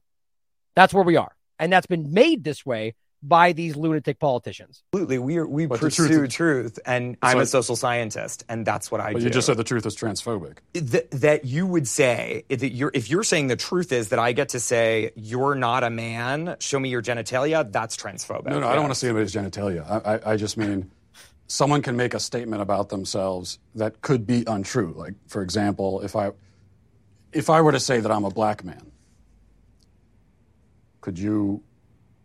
would you accept that, or would you be skeptical?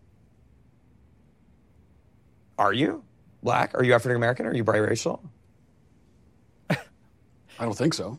Okay. Well, you don't look that, and I don't think it doesn't sound like that's a genuine statement of who you are. Ah, okay. And there's the whole point. It's always subjective. Well, I disagree that you mean it. You don't really mean it. But this guy who calls in who has one experience that tells it, well, get him on puberty blocker. Right. But you're able to tell you don't mean it, though. But anybody else anywhere that's not in this context that's even leans into it, we're going to get them on there because they mean it. See how ridiculous that is?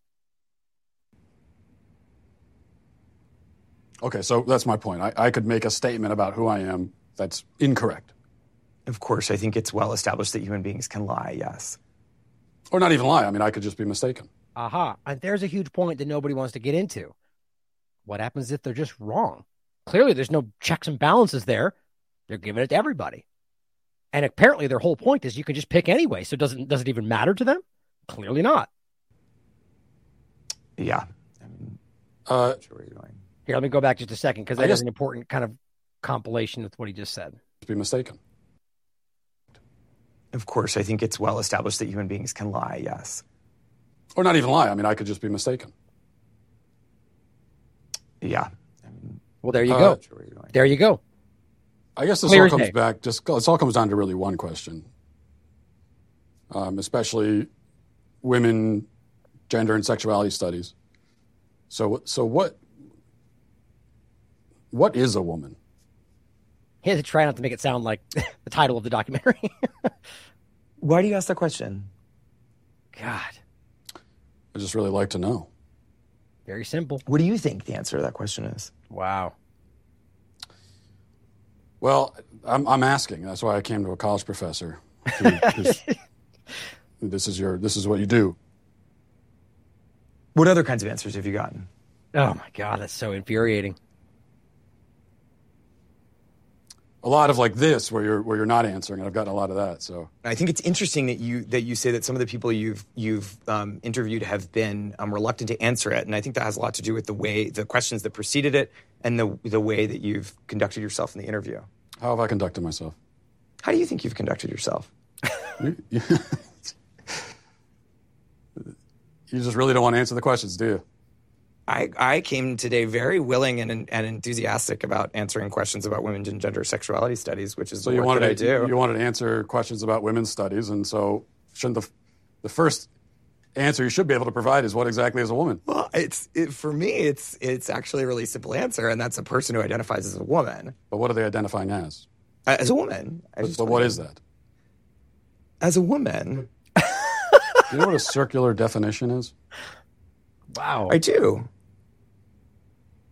It's apparently sort not. of like what you're doing right now, where a woman is a woman. Mm-hmm. Well, because you're seeking what we would call in my field of work an essentialist definition of gender. I think it sounds like you would like me to give you a set of biological, more assumption, or cultural characteristics that are associated with one gender or the other. The point is he knows that if he gets into any, just like we see in Congress when they suffer to answer this question, the simple answer would reveal that that's not, it's completely subjective, which is the whole point. And yet he doesn't want to answer it, even though that is what he seems to think, because he knows if he says it, he makes Matt's point. So it doesn't matter how you look at this. He just basically admitted he was wrong, or admitted that there is a completely fluid, transient, it's illogical that you can wake up one day and say that, except to get the thing you need, you got to pretend you have a disorder. And we are living in a completely, I don't even know what the right word is. This really does scare me because it's happening at such real pace to children that these kids can't come back from this. I'm not seeking any type of definition. I'm just seeking a definition. Yeah, and I gave you one. No, you see the point? He doesn't. He says a woman is a woman. Well, what is it? It's a woman. See, he didn't even give his definition. He didn't give anything. That's insecurity. And yet this person is teaching children or 18 college students about this. Same stuff that's being taught to elementary school kids, which we just showed you. You should watch this whole thing. Last on this point, this is a family-friendly, which is pretty much how they frame all of these Pride events in Dallas. Now, I made the point about there's plenty of people, which doesn't mean that there's not some inherently surreptitious point behind all of the Pride movements. But I think there's plenty of people involved with these women, that are, moms out there that think they're supporting equality. And plenty of people there just like, here's a great point to make. Everyone out there right now, especially on the right side of this, is going, everything pride is dangerous. And to a degree, I agree with that because it's how this movement is using the pride movement. But I guarantee you there are people, gay, lesbian, just moms that want to go to show their support because they think it's all about equality and that we're changing the world.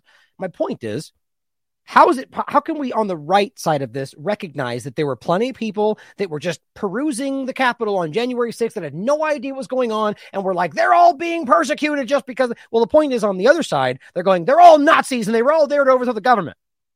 Well, clearly we're able to have some discernment on the right and go, well, that's not true. That one was a grandma. That one's just there to see. Okay, why can't we do this on the other side? It's the same thing as always, guys. It's always one side or the other. It's always two-party paradigm. The point is that we sweep up the entire side, you fail. Now, what I'm saying is it doesn't mean, like in my opinion, I'm going to show you this clip, and you know how I think about this, but to be objective, you have to acknowledge that there, one, are trans people that don't agree with this. There are gay and lesbian people that don't agree with all that's happening. And on top of it, that there are people at these movements, despite all the things I've shown you, like that disgusting BDSM puppy outfit with the child, that are just people there that are either there because they just want to support equality or don't realize what else is going on. Now, that point alone bothers some people because I think there's something else behind a lot of this. But it's the same thing on the other side. We just can't be so broad brushing with all of this stuff. But here, now let's get into the actual video that shows you that a lot of what's going on at these family-friendly festivals is inherently sexual, which is always my point in regard to how this is not about identity in the way it addresses children. It's about sexual identity. All of these conversations, as I said the other day, lesbian, like LGBTQ, right? A lesbian, what does it mean? Sex with women and attracted to women. Everybody else would argue that is the predominant factor of what makes you a lesbian. What about gay? Same point. Sex with men, attraction to men. And then the B point is always hilarious to me because that means bi, which undermines the whole point of what everything else is because it implies there's only two sides. But what does it mean? Anybody? Sex with both kind. Okay. So at what point are we not talking about sexual identity? Never. All of it is about sexual identity. So why are we talking about this with children at all? It's not anatomy. This isn't sex ed class. We're talking about sexual preferences. It's not the same thing. That's on its surface inappropriate and wrong.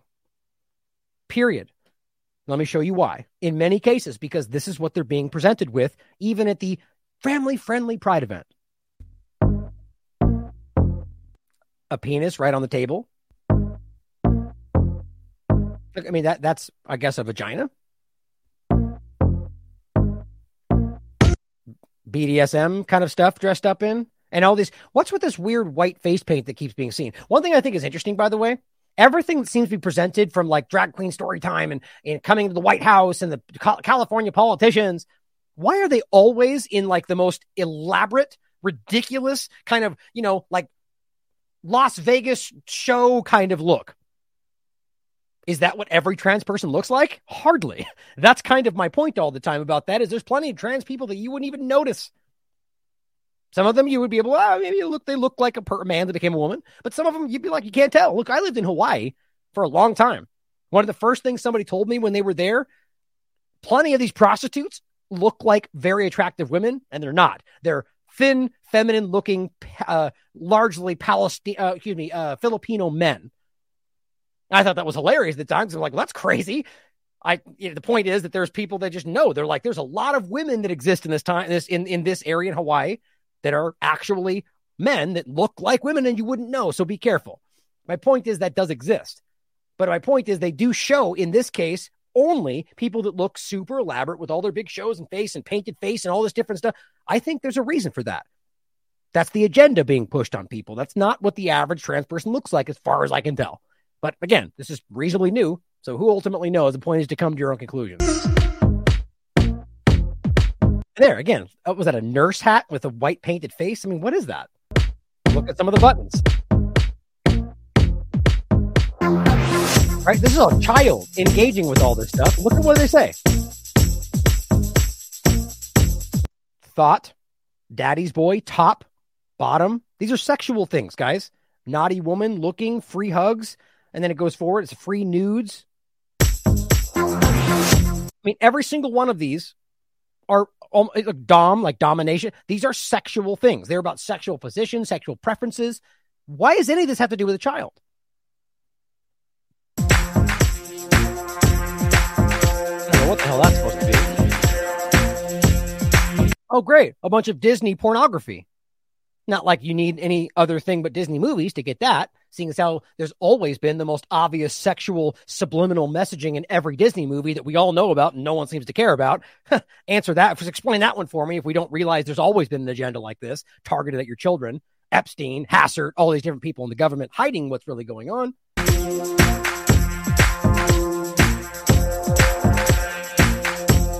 Is that good for a 3, 4, 6, 7, 8-year-old girl to see? Clearly they don't care. Clearly we're bigots for thinking this is inappropriate. Hey, look at this. I mean, there's sexual intercourse, anal sex, all these different things are showing with Disney characters. Now, my point, you can always point out that the parents are the ones taking them here. But the point is this is being sold to us like this is just acceptance. It's not appropriate for kids to see any of this stuff. On top of that, what they're teaching them in school is, now you saw this, well, you can go be what you want tomorrow. That's the ultimate point for me. Baby.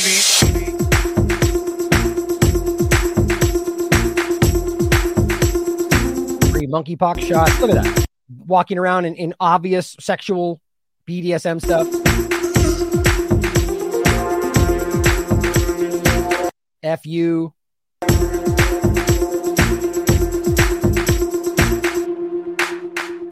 Look at that. Make me cum again. Just all of these are explicitly sexual. Look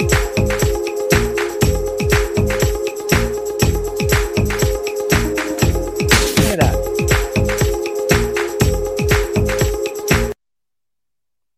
Come on. There's no denying what these are.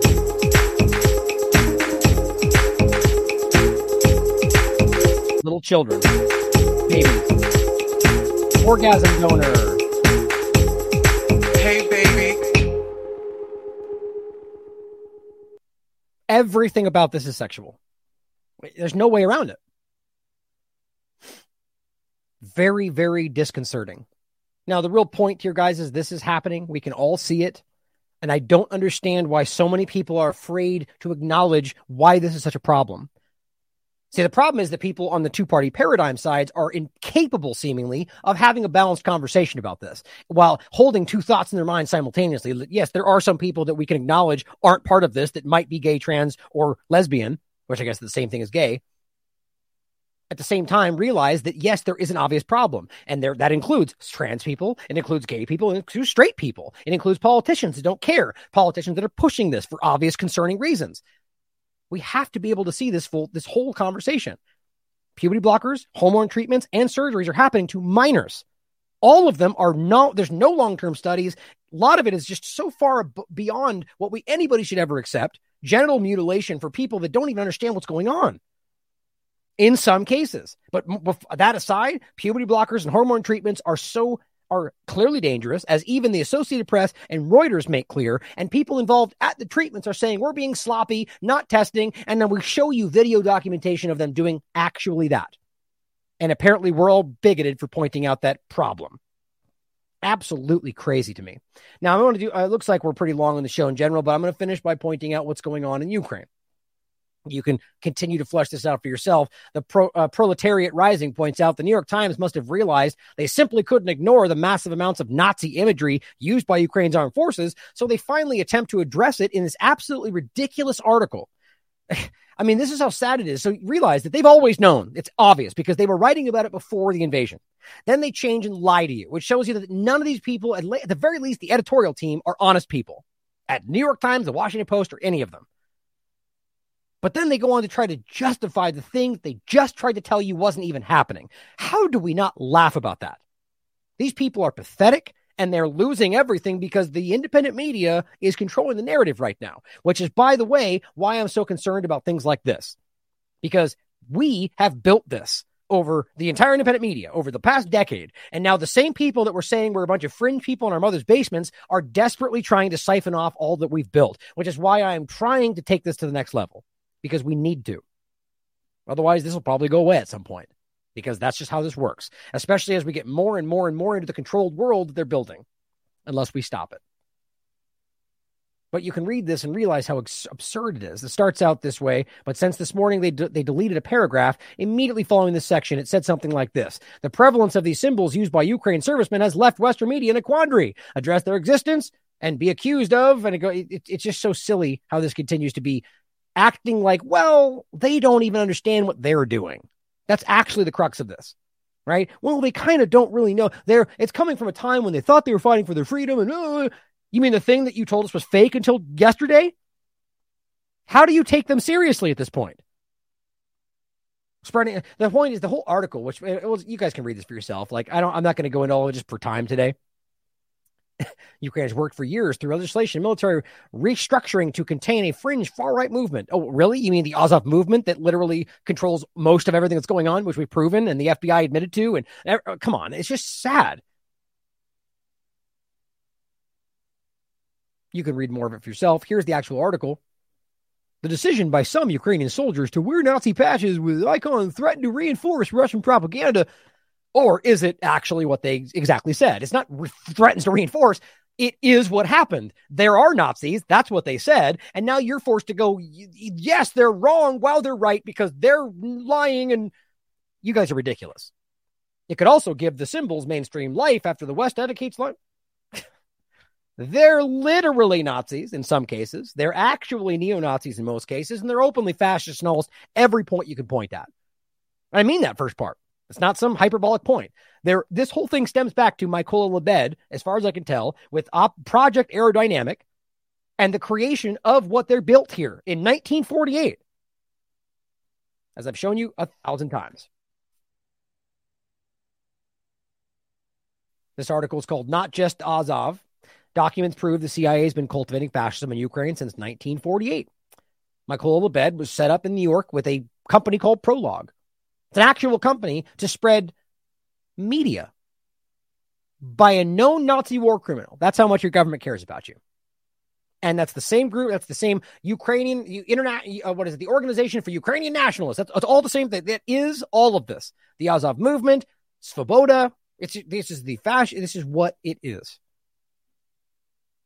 As this person says, if the Ukrainian soldiers are actually wearing Nazi badges, which we know that they are, as has been previously denied, again, this person sees it, then what the Russians have been saying is actually true, not propaganda. Like, it takes a very basic intelligence to be able to recognize that basic truth. Not to insult Lisa, I'm just saying the point is that other people not seeing it are ridiculous. It says, in which case your headline makes no sense. Great point, Lisa. I think that's hilarious. Oh, look at that. I didn't know they added something. Hold on, read that next. It wasn't there a second ago. It is true, and it is still propaganda. Here we are, mental gymnastics to make sense. Propaganda doesn't mean lies. It's just any publication that pushes a specific political line or goal. Apparently, even if it's true. Ukrainian soldiers do wear Nazi badges, which is useful for Russian propaganda because it's true. Wow. So it's propaganda. It's Russia using the truth to, I don't even know how you make sense of that. So they are Nazis and they're wearing Nazi things, but it's Russian propaganda. I don't think this guy understands how to tie his own shoes. And this person, thank you, Xander, for pointing this out, is worth reading. This is Whitney's article for The Last American Vagabond, Ukraine and the New Al-Qaeda. Very important article showing you, just like we've been telling you the whole time, this has been executed. Ukraine's neo-Nazi and ultra-nationalist regiment has been well documented and acknowledged even prior to Russia's invasion. It's discarding it as Russian propaganda is disingenuous. Ukraine has a history of neo-Nazi involvement, which is well established. Well, hey, that's good. It doesn't mean that they're not censoring hate speech. It doesn't mean they're not, or that these things don't pop up on valid COVID information that they call misinformation. That's still happening. Great thing they gave you a bunch of Wikipedia links because that's where the truth comes from, right? Jeez. Wikipedia, you can't even use Wikipedia for college work. Professors won't allow it. But yet, Twitter and the U.S. government want you to think that's what you should listen to. Think about that. Well, here is a classroom. Lessons of German language in a Ukrainian primary school. Oh, wait a minute. Oh, I'll just show it on here, I think. Урок немецкого языка в школе Украины. Понеслась. Зикай! Зикай! Зикай! Урок закончен. Now, my point, as always, is that that's not every person in Ukraine. A lot of them fled to Russia. A lot of them went to Crimea. A lot of them went to Donbass because they recognize the problem that's been growing. But the point is, those are just children that are being indoctrinated, just like the children in this country, in different ways. Here's an image of, you can find it there, dime a dozen, guys. Azov movement. Just like the guy that was there on January 6th screaming things in Russian, which we've shown you many times. Grab that one too, since I bring it up. But that's the point, guys. This is real. These people, and that doesn't mean that everybody everywhere, but the point is you can prove this is the predominant ideology, not necessarily supporting Hitler or Nazi, but that fascist, neo-Nazi, and like people that are actively saying their goal, which is what they do say, which is state on their own documents, is to spread the white race around the world. That's what your government is funding while claiming to fight racism and white supremacy. Like, really wrap your mind around how stupid that is and why some people just can't see through it. But the point is, January 6th was always a very clear government operation. This guy this is not just this one picture. It's very clear work. You can prove this is a guy part of the Azov movement. Very clearly. He was there on January 6th screaming, "Let's go, we can do it," in Russian. And the Ukrainian military put out a video saying, "Look, the Russians are there." But we've proven he's a Ukrainian. What do you think that means? That this was an agenda. That you were trying to be set up. Where was that one I just opened? Over here, maybe? Well, did I just open that? That's strange. Well, anyway, I'll grab it right here. That's weird.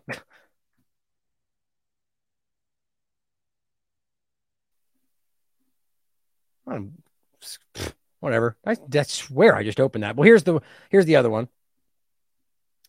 January 6th, the failed false flag meant to blame Russia, and you using the CIA grown. Was it in the front? Oh, there it is. I was going to say, I knew I opened that. But this is the idea, guys. This was all meant. I mean, that's why we can show that there was Antifa there that were setting up, or whatever, just left-wing groups that were there on record setting these groups up. And they were on the video going, "We did it. We got them." And they just don't want it. We have Ray Epps telling you, "We're going to go in. Oh, he's a Fed." All of it's just as stupidly obvious as I've ever seen in my life. And that's what they're supporting. Just like they supported the moderate rebels. And on top of all of that, guess what? Debt ceiling deal puts no limits on Ukraine aid. That's who they are funding. Now let's talk about the actual recent false flag. Here's what Zelensky put out. You know, the same Zelensky that still swears that rocket that was fired from Ukraine, which we've all proven, and they hit Poland, was still somehow fired from Russia, and it was an attack on Poland, and he lied. And everyone just kept going because we can't care. We can prove that it wasn't there. We can prove mathematically that it wasn't even there. The point is, this guy's terrible. He's clumsy. He's incoherent. He clearly has a drug problem. And the bottom line is that he's just throwing things out left and right. It doesn't even seem he's in control. That's my biggest concern about what happens on the ground. The U.S. government, as we saw in Syria, is kind of forced to go along with. So here we have an example of a dam, a very important dam, a hydroelectric power dam being blown up. And he immediately goes to Twitter and says, "Russian terrorists, destruction of the, Kakova hydroelectric power dam has only confirms for the whole world that they must be expelled from every corner of Ukrainian land." You know how many times he's been caught lying? It's just painful, which shows you how desperate they are to maintain this, that they can't back up now. Ghost of Kiev was a lie. Raping children was a lie. I mean, it's lie after lie after lie. And we're all still conspiracy theorists somehow. Same reason these injections are still safe and effective, right? Because they say so. Not a single meter should be left to them because they use every meter for terror. It's only Ukraine's victory that will return that security. And this victory will come. Clearly not. They're losing. The terrorists will not be able to stop Ukraine with water, missiles, or anything else. All services are working. I have convened the national security, blah, blah, blah, blah. Okay. It just shows you the picture of the dam and the water. Now it's pouring through. First, Dr. Strangelove says, some basic logic, not proof, but just logic. If anyone thinks the Russians blew up their own dam and flooded their own positions, making an amphibious assault possible on them while cutting off the water supply to themselves, seek help immediately. It's curable, but it may take time. Now, it's certainly possible, either by accident or by design. But realize strategically how stupid this is, militarily how absolutely ridiculous this is, and just simply that you're going to hurt yourself. To what end? How does this benefit their military or just any agenda at all? To what, to say they did it, it's them. Well, he already knows, well as anybody else in the world, that the U.S. government's never going to admit it was, no matter what happened. So how does that ever translate to a benefit? This does matter. This is why it's so stupidly obvious that no matter what anybody's arguing, that this is clear before we even get to the next part, which is that you can prove on the record that Kiev has plans to blow up this very dam more than once as a last resort, which, by the way, happened right after they just lost a huge battle. But we're going to pretend it was Russia after they planned this and execute. Come on. I mean, this is how stupid this gets. This is the author, the writer, twice last year, and you can look at him right here. Ukrainian officials discussed how to blow this dam up. That should mean something, shouldn't it? Facts and it just shows you narrative is all that matters. We say Russia because that makes sense for the narrative. Facts don't matter after that. Like every other conversation. The Washington Post in late December extends credence to the Kremlin's version of events, saying that they were planning this. The Washington Post makes that clear. The test was a success, but the step remained was last resort.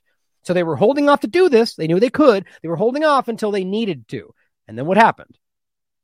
They lost this last important battle. Aaron Mate points out the same thing, the Washington Post. Zelensky's blaming Russian terrorists, yet the U.S. involved war games last year. The U.S. involved, of course, because that's how you need to read this. There's nothing happening in Ukraine that is not at the least extension being done because of the United States, whether they know it or not. The Ukrainian military tested a scenario in which Ukraine bombed the dam to stop Russian crossings.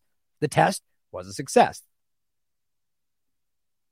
This is just a quick understanding of what this is doing. So this is what the Ukrainian military is allowing on their own people to essentially make Russia look like the bad guy, even though anybody with two brain cells is going to say, well, that doesn't make sense.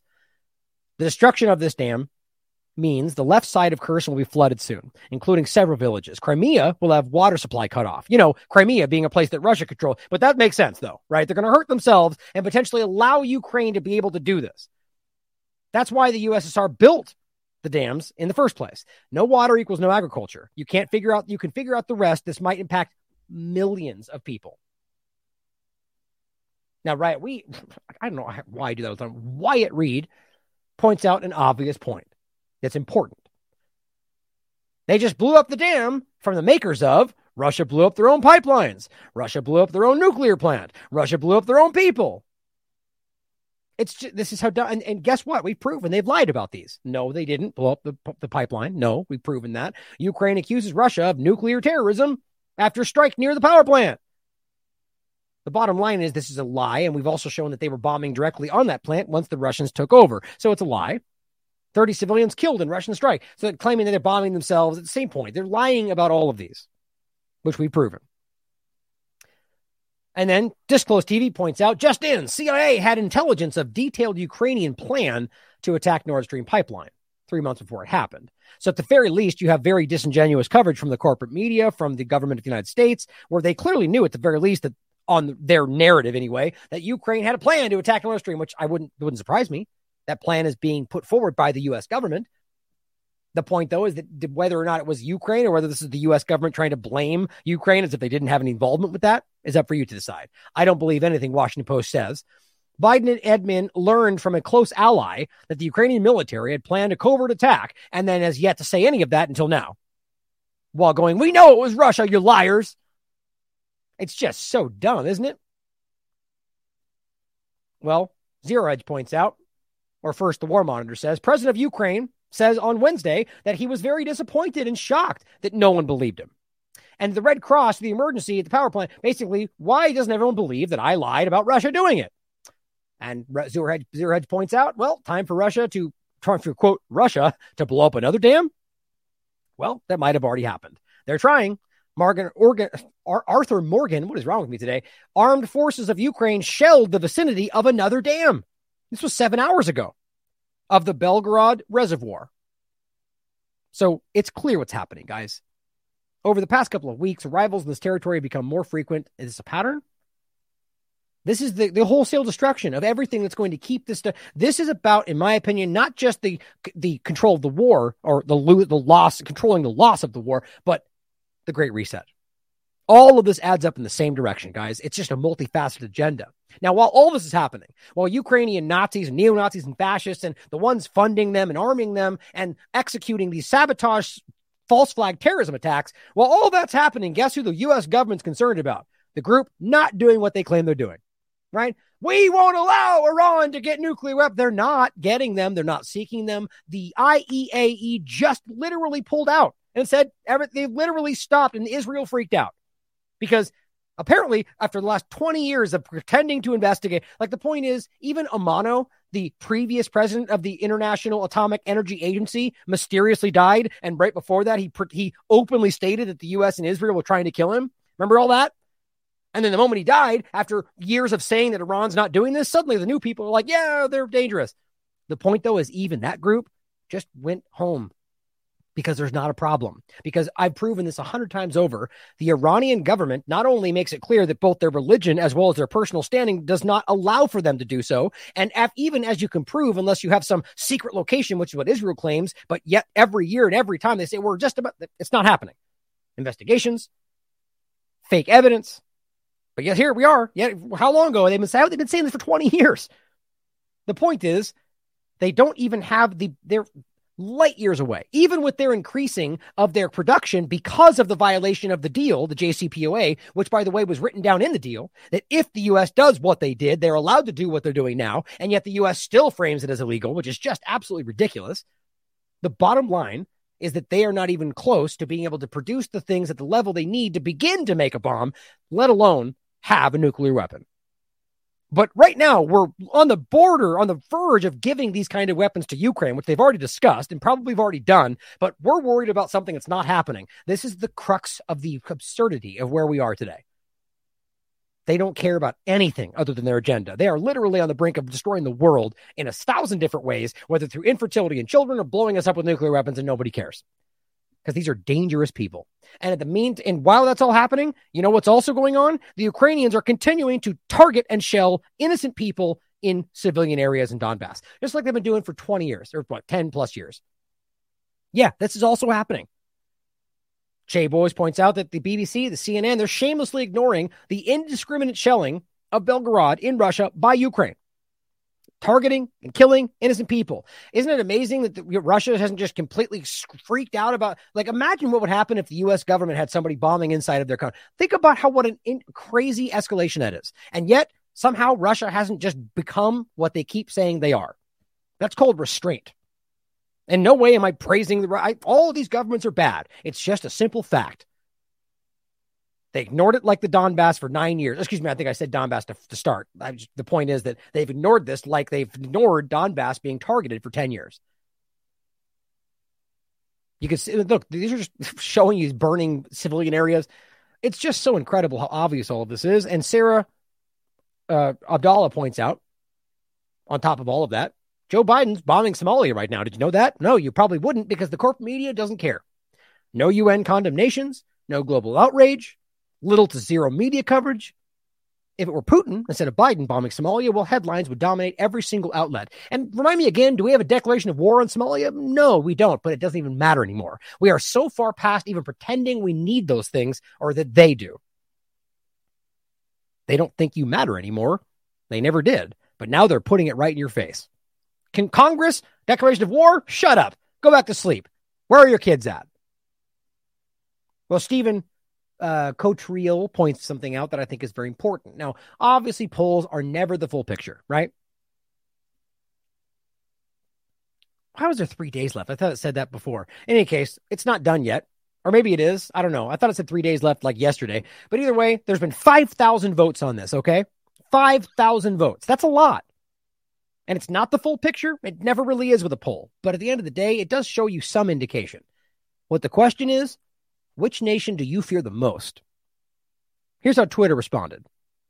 China, which you'd expect from a right-leaning platform, 10.5%. Because that's what they frame it, as a right-leaning platform. I don't even know if that's true, but that's how they frame it. Russia, Same point, really. 7.9%. Other, anybody else you can imagine that might be North Korea, 7.7. You know who the biggest one was for those in the podcast? United States government or nation. I mean, it's the government we're talking about. 73.9%.